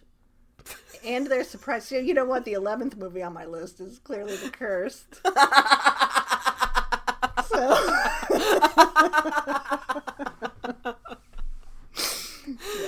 That's so good. I love it. I'm adding that and sleep to my list now. Yeah. Okay. I was gonna do a very new movie from this year, but I feel like it just came out, but I feel like everybody now I'm like going back and forth. I'm like in my head because I worry that I've talked about too many of these movies, like The Wind or Excision. And this is definitely one. No, I'm not going to do the new movie. I'm not going to substitute the new movie because everyone has seen it and like either likes it or doesn't understand it or doesn't like it. That's fine. So I'm talking around men, which I really liked. I'm going to say, okay, I'm just going to breathe.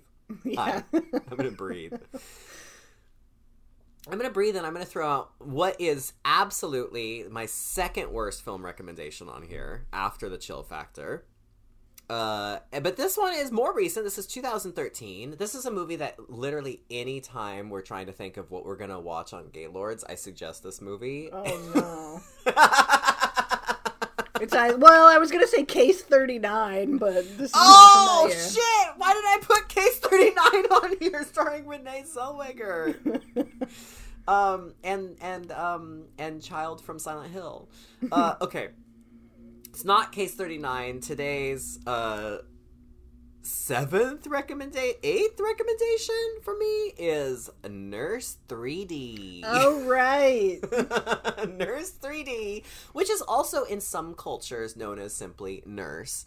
But this movie did get a 3D release. It is absolutely a travesty. Is it a travesty? I don't know. I think it's fun. It doesn't make any sense. It's so stupid. It's the reason for the season is Paz de la Huerta. Right. I love her. I feel questionable even recommending this movie because I only want Paz to be okay. I think that's why I've put it off, honestly, is that I don't know.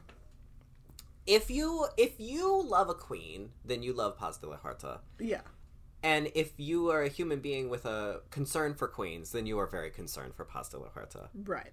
I hope she is okay. I haven't seen her social media in a long time, but it didn't seem like she was doing very well for a while. And I think she's another all too familiar story of just a incredible woman goes to Hollywood and awful things happen to her. But Nurse 3D is a terrible movie. However, Paz de la Huerta is so chronically watchable and makes her performance in this movie is an absolute question mark of choices. that you just can't help but fall in love with it. She is a nurse who is also, when she isn't a nurse, she is an avenger that kills men. She seduces men and then kills them brutally. She's a serial killer. But then she meets is it Katrina Bowden from 30 Rock and like Tucker and Dale versus Evil? She's the new nurse that comes to town and graduates from school. Her graduation speech is given by Kathleen Turner, who cashed in a check for this film. She goes to nurse in the same ward that's run by Niecy Nash. So there's a lot of lesbianism around this movie, and Paz falls obsessively, like Catherine Trammell, Basic Instinct, in love with Katrina Bowden, and like kind of it's like borderline single white female, but not. So it's like, it's so weird because it's like she's a nurse, she kills a lot of people, she's an avenger that murders men, she is also in love with and trapping and stalking this woman. It's so weird. It doesn't make any sense. It's violent as hell. It feels like a Paul Verhoeven movie, but if Paul Verhoeven had no talent, like if he wasn't also really smart when he made schlocky movies. Yeah. This is just schlock. But honestly, like, Paz, who spends most of the movie wearing no bottoms whatsoever, but will wear like a sweater and then no other clothing. She just elevates this movie. She is so watchable. I love her, and I want nothing but the best for her. So if you want to have a fun evening with friends, I would recommend popping some White Claw. Do the Claw. Oh boy. And enjoy some Nurse 3D. Okay. Yeah. All right. Maybe we'll do an episode. I didn't know there was any lesbianism. You should always lead with that, Anthony. Oh, I just assume that we're always talking about it. All the times you've mentioned this movie, you've never mentioned that angle. Yeah. It'll be our next show. I think there's something tells me it could be an interesting double feature with Knock Knock. But whereas I feel like Knock Knock actually became an unofficially feminist film, I don't know that Nurse 3D does. Well, if you're saying that, then it really isn't. It's really not, because I'll stretch anything. Yeah. But Paz is so great. Yeah. Okay. Well, on my list, I said, you know what? I need some animals run amok. Oh. On my list. So what animals run amok would I recommend? I want to recommend Food of the Gods, but real animals get hurt in that one. Yeah. And so I say, well, on the one hand, you have Ida Lupino wrestling with a novelty oversized maggot. You have Marjo fucking Gortner doing these things, but then real animals get hurt. And so I'm just like, never, besides my MAGA angel from Real Housewives of Miami, never have I felt so torn between my love of something and my hesitancy over the same something. You know what I mean? I feel you. I was just trying to talk with Jason about whether or not I would show Alice, Sweet Alice, for queer horror. Because I love the movie, but that scene with the kitten... Right. I'm like, I don't want to make my audience watch that, but I love the movie, and I love that Alfred Soul's gay. Yeah. So I get you. Yeah. So, anyway, the point of that is I did not recommend Food of the Gods. What did I recommend? I recommended a movie called Deadly Eyes. Oh! Which is a bit of a misnomer. No one's eyes are deadly in this movie. Technically, it is the mouths that are deadly.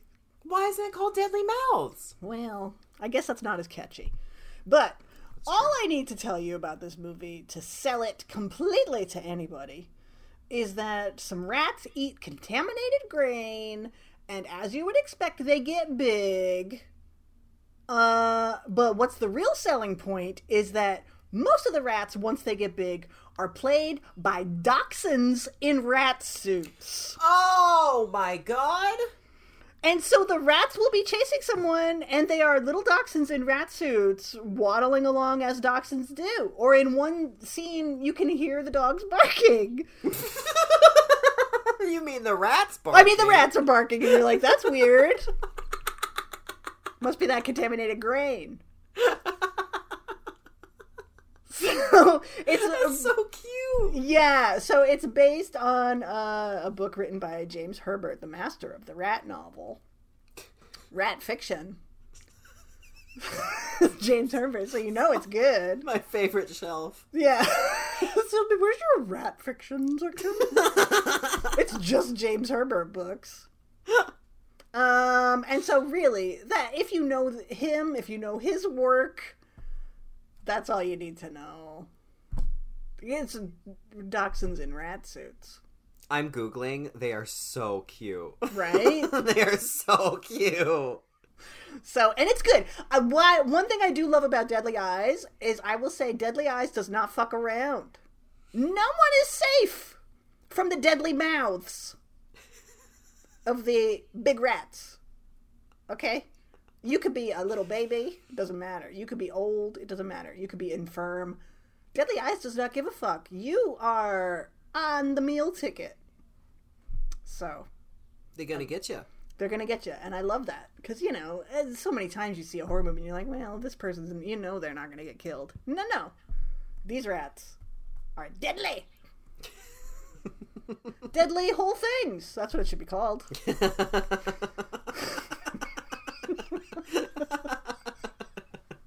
There you go. I love Animals Run Amok. I love it. I will say the computer age has really been a detriment to the genre. Yeah. Once sci-fi got their greasy mitts on a computer, you know, once the Sci-Fi Channel graduated from DeVry, and they were like, Crocopus versus Shark Anon, or whatever. Like, just, you know what I mean? Like, it was just, okay, computer versus computer. Like, the first time it was fun. After that, no.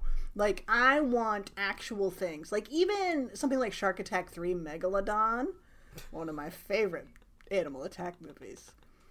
At least that's, like, clip art. You know what I mean? It's like, it's like superimposed stuff. Like Birdemic. Yes. Like, give me superimposed so that like, the giant shark comes up and swallows the whole skidoo with the man on it. And it looks terrible. I don't care. Give me a dachshund in a rat suit. You're like Judith Butler. You need it. You need the language. You need it to demonstrate its failure. Thank you. Yes. Exactly. That's a good pull quote. Mm-hmm. This demonstrates its failure. And therefore it is honest. It's truthful. Right. Yeah. Art. So give me a dachshund waddling in a rat suit. Now, it's just so cute. I can't get this image out of my head, and I need to really see the movie to confirm. Question for you. Have you seen Day of the Animal? Is that Day of the Animals? Yeah. Starring the Georges and Leslie Nielsen? How's that one? Yeah. Well, all I have to tell you about that is that Leslie Nielsen, a bare-chested Leslie Nielsen wrestles with a big grizzly bear in a rainstorm. Oh. So there you go. And I have Linda Day George and Christopher George to spend time. Wow. It's a William Girdler movie.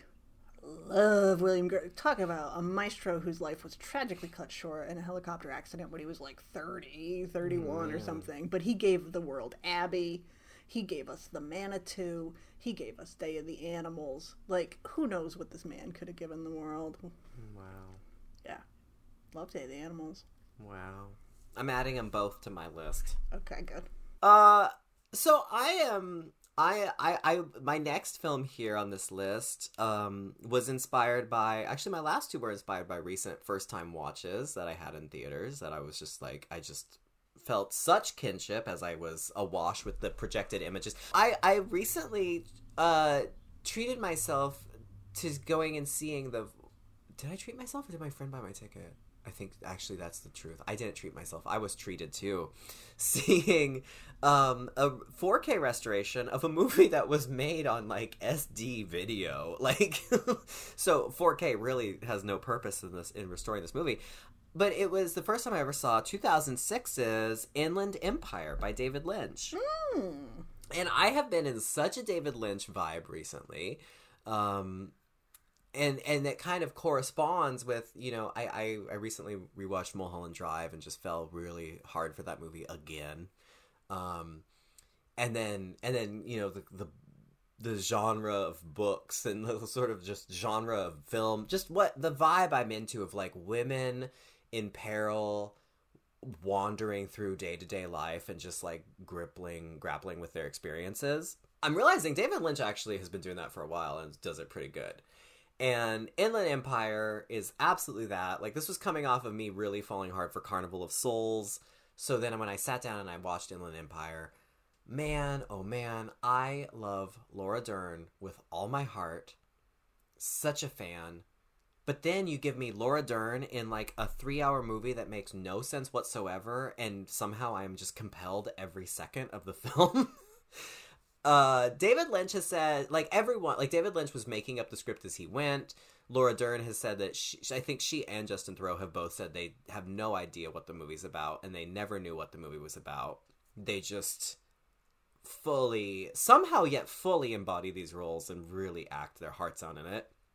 And it's just about this woman who is an actor in Hollywood, and she gets cast in a new movie that was previously attempted to be filmed and then went unfinished and then was essentially cursed. She gets cast in the remake of the film that's now being remade as a film for the first time. And then shit gets fucking weird. I don't know how else to explain it. Shit gets fucking weird. But we get Laura Dern. We get Grace Zabriskie. We get Mary Steenburgen, who literally just walks into a scene in the middle of the movie and says like, "Oh, I'm here to collect unpaid debts," and then she just stares at Laura Dern, and I'm like, I am compelled. Natasha Kinski shows up just to sit there at the end credits with Laura Herring from Mulholland Drive. While Nina Simone plays. I just love this movie. It's so bonkers. I don't know what is happening, but I just want to be awash in it. I just did not want to emerge from this movie. I absolutely love it. And you know what? I don't need to know what it's about. I don't need to know. I'm going to go on a tiny rant. I don't need to know what any David Lynch movie is about. I just want to experience them and just have feelings, and that's it. I don't need a decoder ring. I don't need internet theories. I think his movies are just about feeling the vibe, and if that vibe responds to something within yourself, then it's a successful film. Mm-hmm. I think he's like one of the few filmmakers that's true for. Yeah. And I think, it's fun to pick things apart as a mental exercise or whatever. Like, wow, what did you think of, it's fun to discuss these things, obviously, but it is not at all vital to enjoy his films. And don't fucking ask him about it, because he'll be like, no, I'm not going to tell you. I don't know what it's about. Leave me alone. Yeah. So, Persona is another one. Ingmar Bergman. Liv Ullmann is like, I have no idea what that movie's about. I just made it. Oh, absolutely. And so it's like, let's allow ourselves to have experiences, I guess. Yeah, that was when I had a screening of Certain Women earlier this year. That was something we talked about in the talk back after the movie. Was like, do we need to? Does it matter what the movie's about? Isn't it just enough to just experience the sheer awe of watching this film and watching these performances? That's all you need. Oh, I said Certain Women. Yeah. I meant Three Women. Thank you very much. I was like, Certain Women is pretty straightforward. Certain Women does have a plot, and it also has Laura Dern. You're correct. Yeah, love Certain Women. Love Three Women, obviously. But honestly, movies with women in the title, right? Barely, you barely go wrong. Yeah. Well, because I said Grave Robbers, I'm at the end of my list. Because I talked about it already. That's your end? Oh, that was your last one. So, I'll asterisk something. Oh, please. This could be really hard to find. I don't think anybody's ever seen it. This movie called The Exorcist.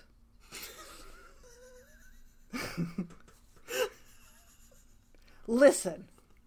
Okay. Have you guys heard of The You guys heard of The Shining? No. But the Exorcist, okay? I rewatched. Obviously, everybody's fucking seen The Exorcist. But I do have something to say about it. I think I know where you're going with this. You probably do. I'm real excited. Because I Jeez. posted about it on my social media. I rewatched it recently for something. And here's the thing. The year 2000 happened. We're all like, oh my god, the computers still work. We're all still alive. Wow. Vitamin C is great. We love her. Yeah. The Exorcist, the version you've never seen, hit theaters. And collectively, we lost our fucking minds, right? Because it's like, oh my god, there's more Exorcist to see. So yeah. we all go to the theater. I remember going to see this, like, opening night. And I did too. It was a fucking experience. Like, I don't know if it was an experience for you. It was an experience for me. Because everybody there has seen it before. And so all the new stuff, everybody's going crazy. It was a fun time at The Exorcist. It was great. The spider walk happens. There's screaming and yelling in the theater, right? Like, because the spider walk is what everybody remembers from the version you've never seen. Yeah, it's crazy. It's crazy. It makes no sense, really, but we don't care because it's so unexpected and cool and bonkers and, like, what is this, okay? So, from that point on, the version you've never seen became the director's cut, and there's all this added stuff. CGI, Reagan face at one point, additional dialogue. The end scene between Lieutenant Kinderman and Father Dyer is added in the director's cut. All of this. Yeah. Mm-hmm. Also some incredibly stupid shit. Such as Chris McNeil returns home. In the original version, she returns home, there's a close-up on her face as she hears noises, like, upstairs. Like, it's so spooky. In the director's cut, William Friedkin, I don't know what was going through his mind, but he said, let's superimpose a Pazuzu demon face on the oven hood behind her. He thought that was a good idea. It's one of the worst ideas anyone has ever had. Oh, but it made a glorious still on your Insta story. Oh my god. And so my point is, when I had to watch The Exorcist for this thing, for the thing I wrote, I thought of the spider walk and I was like, yeah, version I've never seen. And then I thought about the face in the oven hood and I said, no, I'm not going to do it. So I went back and I watched the original theatrical cut. It is such a fucking masterpiece. Hell yeah. It is a perfect film. Without this, it doesn't need the fucking spider walk. It doesn't need the tale with Kinderman and Dyer. It doesn't need the additional dialogue. It doesn't need Father Marin and, like, it doesn't need, like, his additional scenes. It doesn't need any of the director's cut shit. It doesn't need computer Reagan face. It is a perfect film, and I hadn't watched the original version in so long that it was totally refreshing. And so my point is, next time you go to watch The Exorcist, just fucking watch the original theatrical cut. Thank you. And it will be like seeing it again for the first time because you've been seeing this stupid version now since 2000. There are special edition, Star Wars special edition vibes all over that, right? Yes. Like, that's what happened is the special editions came out in, 96 to 97? Or no, 97, 98. And then, right after that, year after that, you get Exorcist, the version you've never seen, which now that title is a lie. Because that's the only version you can see. And do you want to know something disgusting, Stacey, that I know because I work in the movie house industry? If you want to screen The Exorcist, you're showing what is called the director's cut nowadays. That's the only one that Friedkin will allow to screen. Oh my god. So when we had Linda Blair at the Hollywood Theater and we were showing The Exorcist, oh, surprise, surprise, it's the director's cut. He will not allow it to be screened on film. He only allows you to screen it digitally and to screen the director's cut, aka the version you've never seen, which is a far inferior film. Like, I was shocked at how inferior it was. Because I've just always gone for it because I love the spider walk. And so I'm like, well, I'll put up with all this other stupid shit. But no, I've reached my limit. Like, when he's like, I need to add a telephone ringing here so that people will jump. It's unbelievable. Like, girl, do you not realize that you have Ellen fucking Burstyn in your movie? We don't need a telephone to ring? It was so shocking to me to go back and watch the theatrical and just be like, to realize, because I hadn't seen a theatrical since 2000.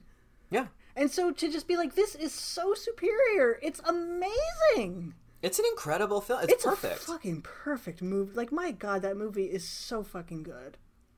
Lightning in a bottle. Absolutely.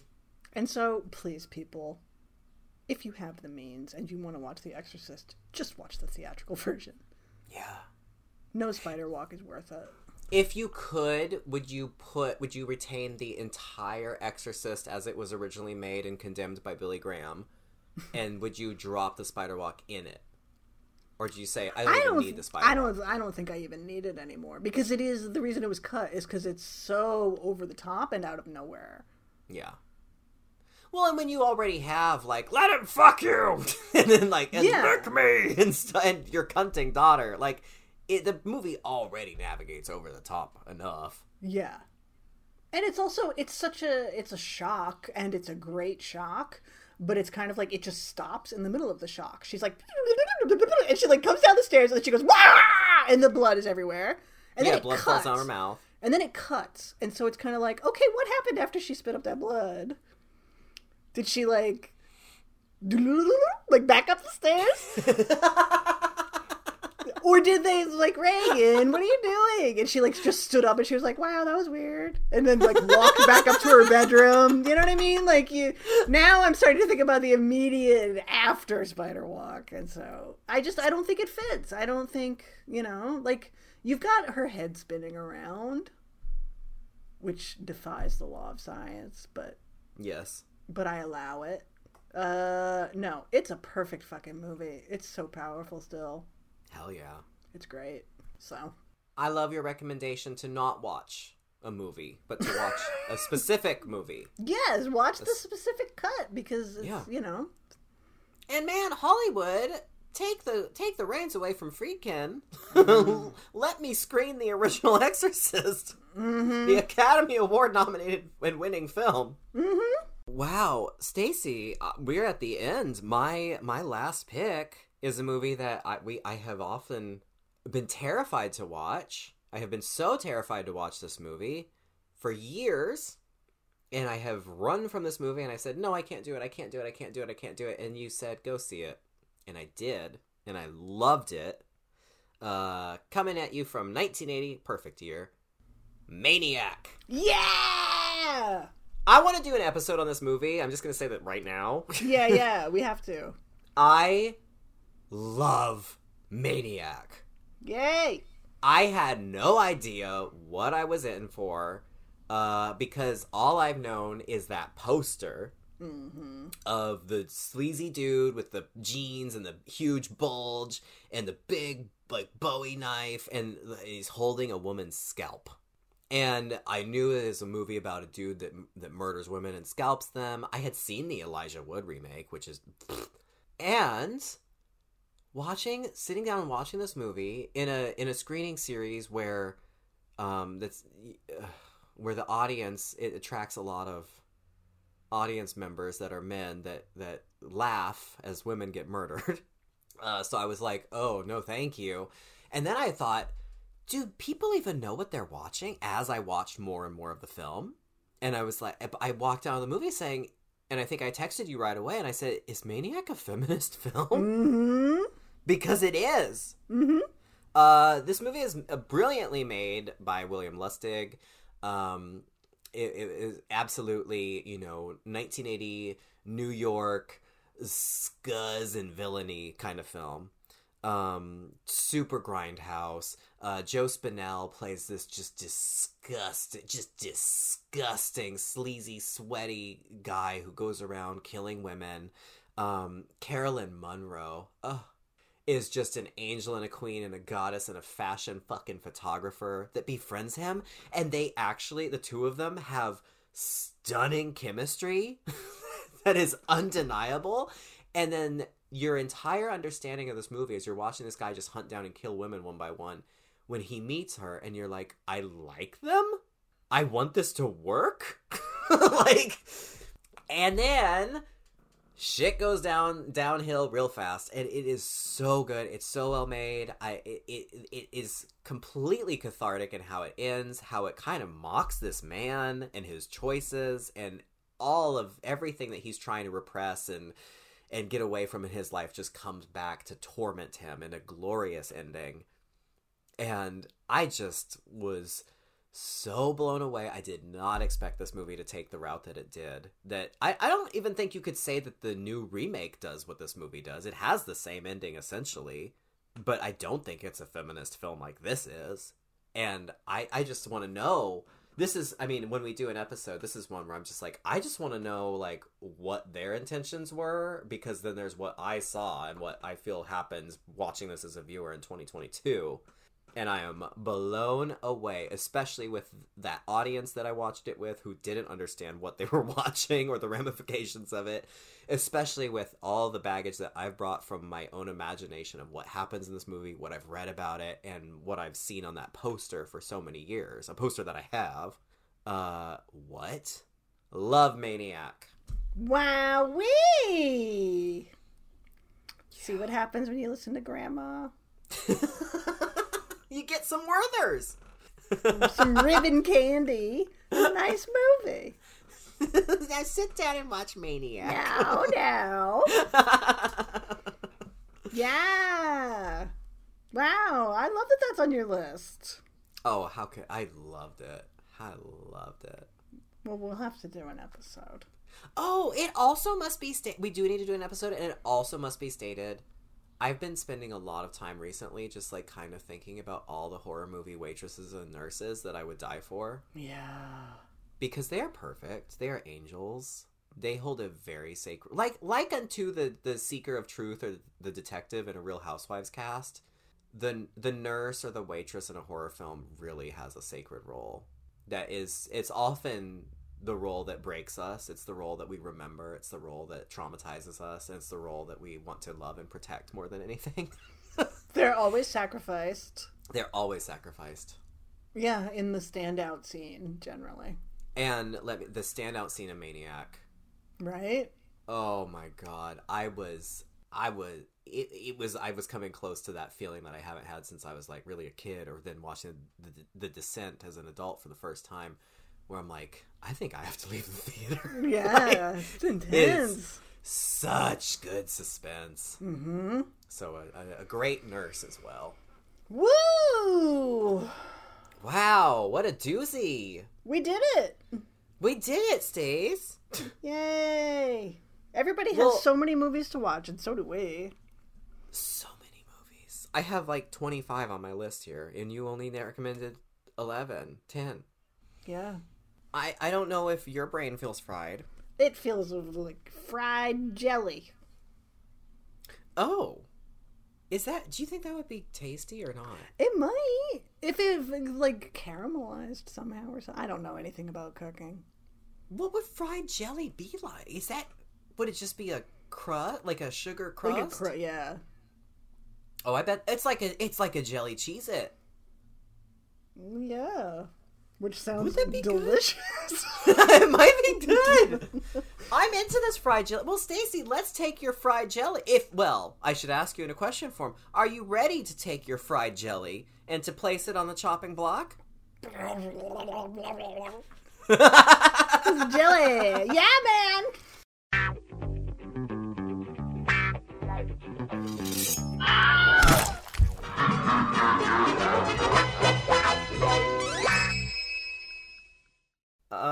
The chopping block. It's our question and answer game here on Gaylords of Darkness, where we are presented with 3 different categories in which we have to choose a category, and then we have to answer the questions from the category. There are 5 questions in the category, and we have 10 seconds to answer each one unless one of us calls out, "I want the wig," in which case Jamie Lee Curtis's wig from the 1981 film Halloween 2 magically descends upon your head and confuses our non-binary executioner, the Heads They, which earns you an additional 10 seconds just to answer that one question.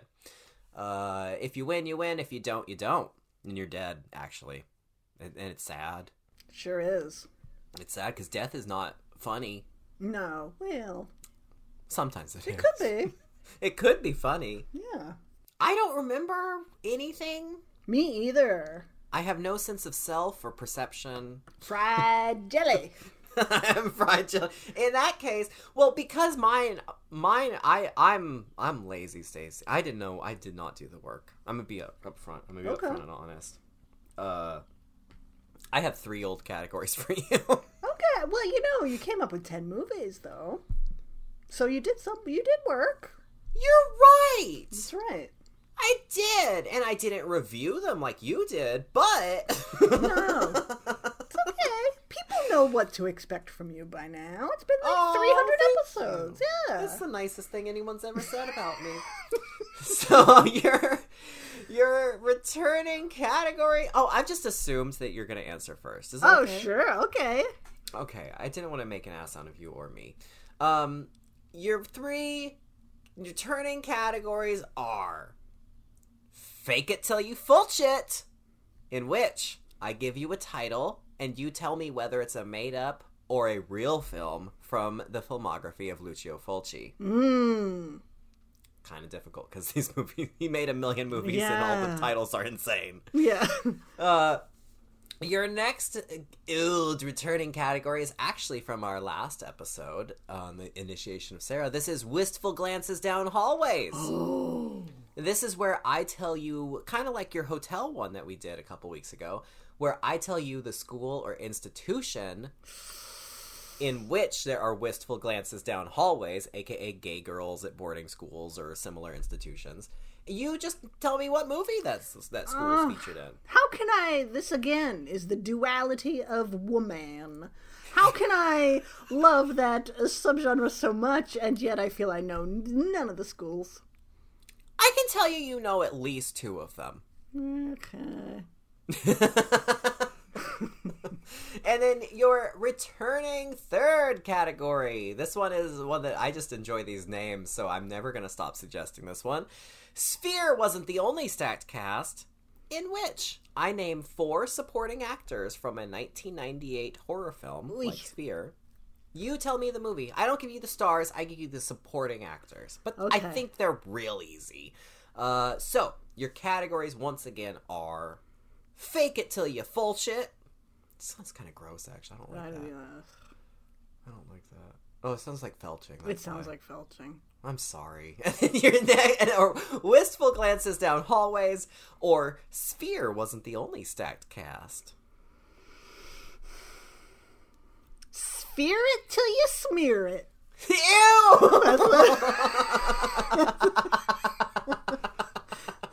That's the one I want. All right, sweet. I'm excited for this. Yeah, me too. I just love all of these people, and I am shocked. Like, do you ever look back and you're like, we just don't have talent anymore?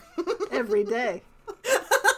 I mean, this coming off of our off-air discussion about the history of Divas Live. I mean, this is right in line with that. Yeah, that's be on the lookout for our new side show. Side show. Side show, Divas of Darkness. Where we just talk about the VH1's Divas Live series. All the different incarnations of Divas Live. Yeah. Oh, wow. I can't wait, honestly. Okay, so Sphere wasn't the only stacked cast, or Spirit Till You Smear It. What was it? Yeah.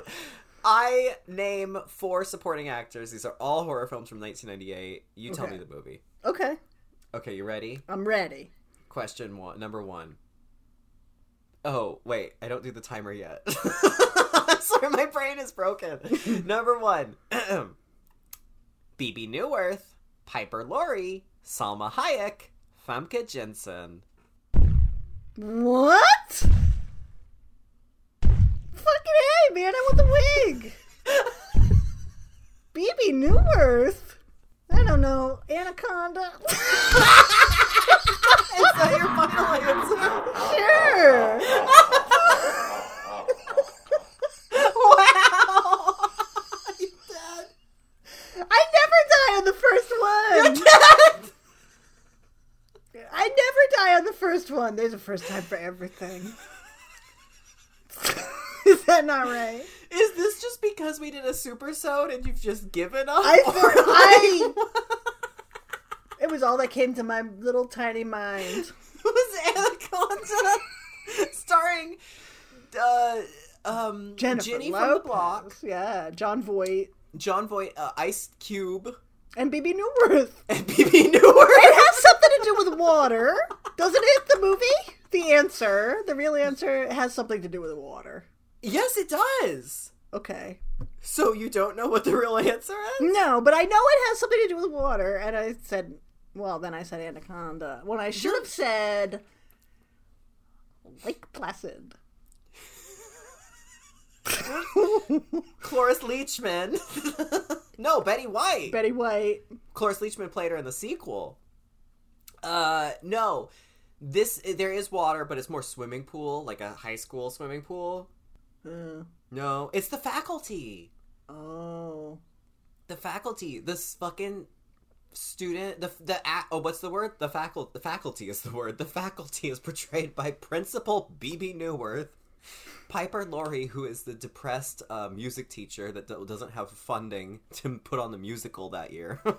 Salma Hayek as the science teacher, and Famke Jensen, who has an octopus head. Oh, yeah. Famke Jensen. I've never, you know what? I will not tell a lie. I've never seen The Faculty. Wow! There are a lot of that era that I've never seen. I don't know that it's good, but I like it. Yeah. It got Clea Duvall, too. Love Clea Duvall. And, Jordana Brewster. Yeah, And, that's one where, clearly, I don't know the supporting cast, but I probably know all the heads on the poster. I failed on the first question. Oh, this is how you feel very frequently. Oh. Shut up! Walking a mile in your clown shoes. Quick, quick, quick, quick, quick, quick. Well done. That was a noble effort. It was not. It was But an effort. thank you. You're so supportive. And it gave me a good laugh. So for that, I am appreciative, and I think this goes in the Chopping Block Hall of Fame. Okay. Well, it's your turn. The chopping block is all bloody today. There's a wig on the ground. It fell off. This is the morning after any show, honestly. Yeah. Yeah. You have 1 returning category and 2 new categories. Ooh. That's right. Your first new category, I thought, we recommended 10 movies. I should do something with the number 10. And so this category came alive. It's called 10-10 Wins, but I'll take 5. Now, I know you don't know what 10-10 Wins is. 10-10 Wins is the AM news radio station out of New York City, which I love. And I've been listening to a lot of 10-10 Wins online lately. This is the grandmother I am. I'm a big 10-10 Wins stan, I'll admit it. I even looked, I was like, I wonder if there's a 10-10 Wins t-shirt, but I couldn't find any. Well, I found one, but it was white. I don't wear white t-shirts. Oh, that can't happen. Yeah, so anyway, WINS, W-I-N-S is their call sign. And it's news 24 hours a day. Wow. Love 10-10 Wins. 10-10 Wins, but I'll take 5. In this category, you have 50 seconds, or 60, if you ask for La Wig, to she's international. to name 5 movies that came out in the year 2010. Harder than you think, trust me. 10-10 Wins, but I'll take 5. Category 2. Oh, I get the name. Yeah. Oh, yeah. Sorry, this is the same person that today in the shower I was like, high art! It's called high art because they do drugs. Nothing gets by you eventually. Eventually, thank you. Yeah. Thank you. See? Mm-hmm. See everyone on the lookout. That's right. New category number 2 is called Pure Disappointed. In this category, I read to you from a 1-star Amazon review of a very famous classic horror movie. You tell me the name of the movie. Now, the snippets of reviews that I did will point to the movie. It's not like, oh, number 1, this was bad, and that could be any fucking movie. You know what I mean? Like, so there are clues in the review. Okay. Okay? And category 3 is your returning category, of course, multi-choice Maltstravaganza. Oh! In which I give you a multiple choice question. You choose the correct choice.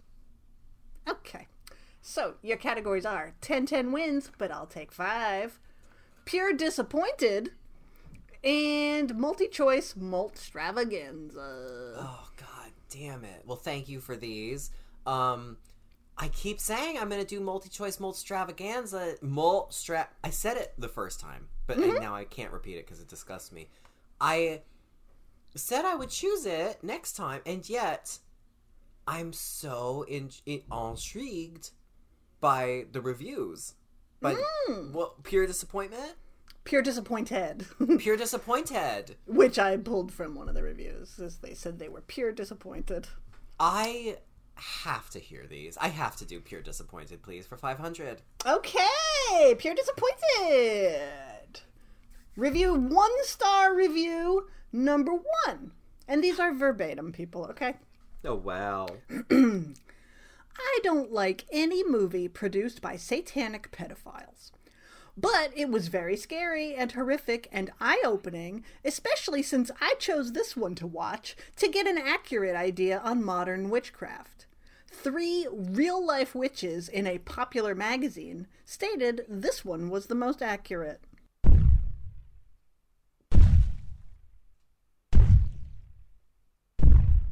I'm gonna guess The Craft?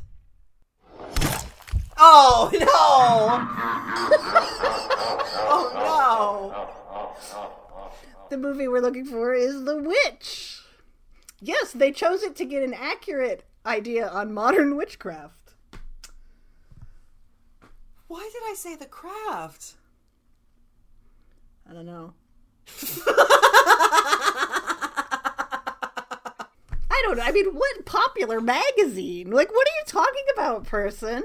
Well, the satanic pedophiles, and I was like, well, you know, the director of The Craft is gay, so maybe this person is just a bigot. Right. God damn it. Well, 3 did this person appreciate it? Beyond, I mean, even though it was a 1-star review, they appreciated that. well, it's 1 star because they don't like any movie produced by satanic pedophiles. It must be because, like, she, you know, went with Satan at the end, and then the kid got horny over that lady, I guess, right? Oh, yeah, and then that crow ate the boob. Yeah. Yeah. Well, I'm pure disappointed in both of us. I know, we're awful. What a couple of fucking losers. My God. Jesus. Well, wow. a very sad showing, I have to say. Yeah. But honestly, can you blame us? Our brain, like you said, we're fried jelly. Yeah. We have listed 20 movies today for you all. Yeah. For your entertainment and viewing whatevers. Mm-hmm. I mean, we're pathetic at the best of times on the chopping block. So, today especially, but today was a particularly poor showing. Wow. Plenty of times we both died, but never both of us on the first question. That is just... We should be ashamed, I think, actually. I think so. I agree with you. I think we should actually be ashamed. Yeah, I'm stunned. I'm truly stunned. Yeah. Oh, well. Oh, man. Well, we'll be back next week. Probably to just talk about like one movie, maybe. Not 20. Not 20, but we'll see. You never know. We're gonna keep you guessing here, right? Yeah, we could be back with Divas of Darkness for all we know. Right. Buckle up, everyone. We're talking about Cher, Mariah, Shania. Oh boy. Okay. Well, gaylordsofdarkness.com has links to all of our social medias, has links to past episodes. It tells you other things. Check it out. And goodbye.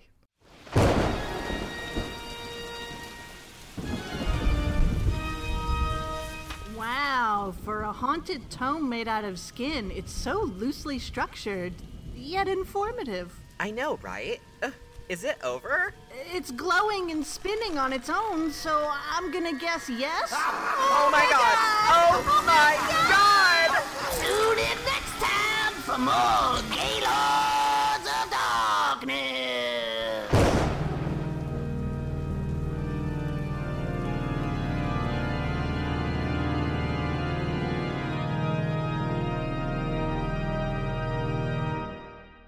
Yeah!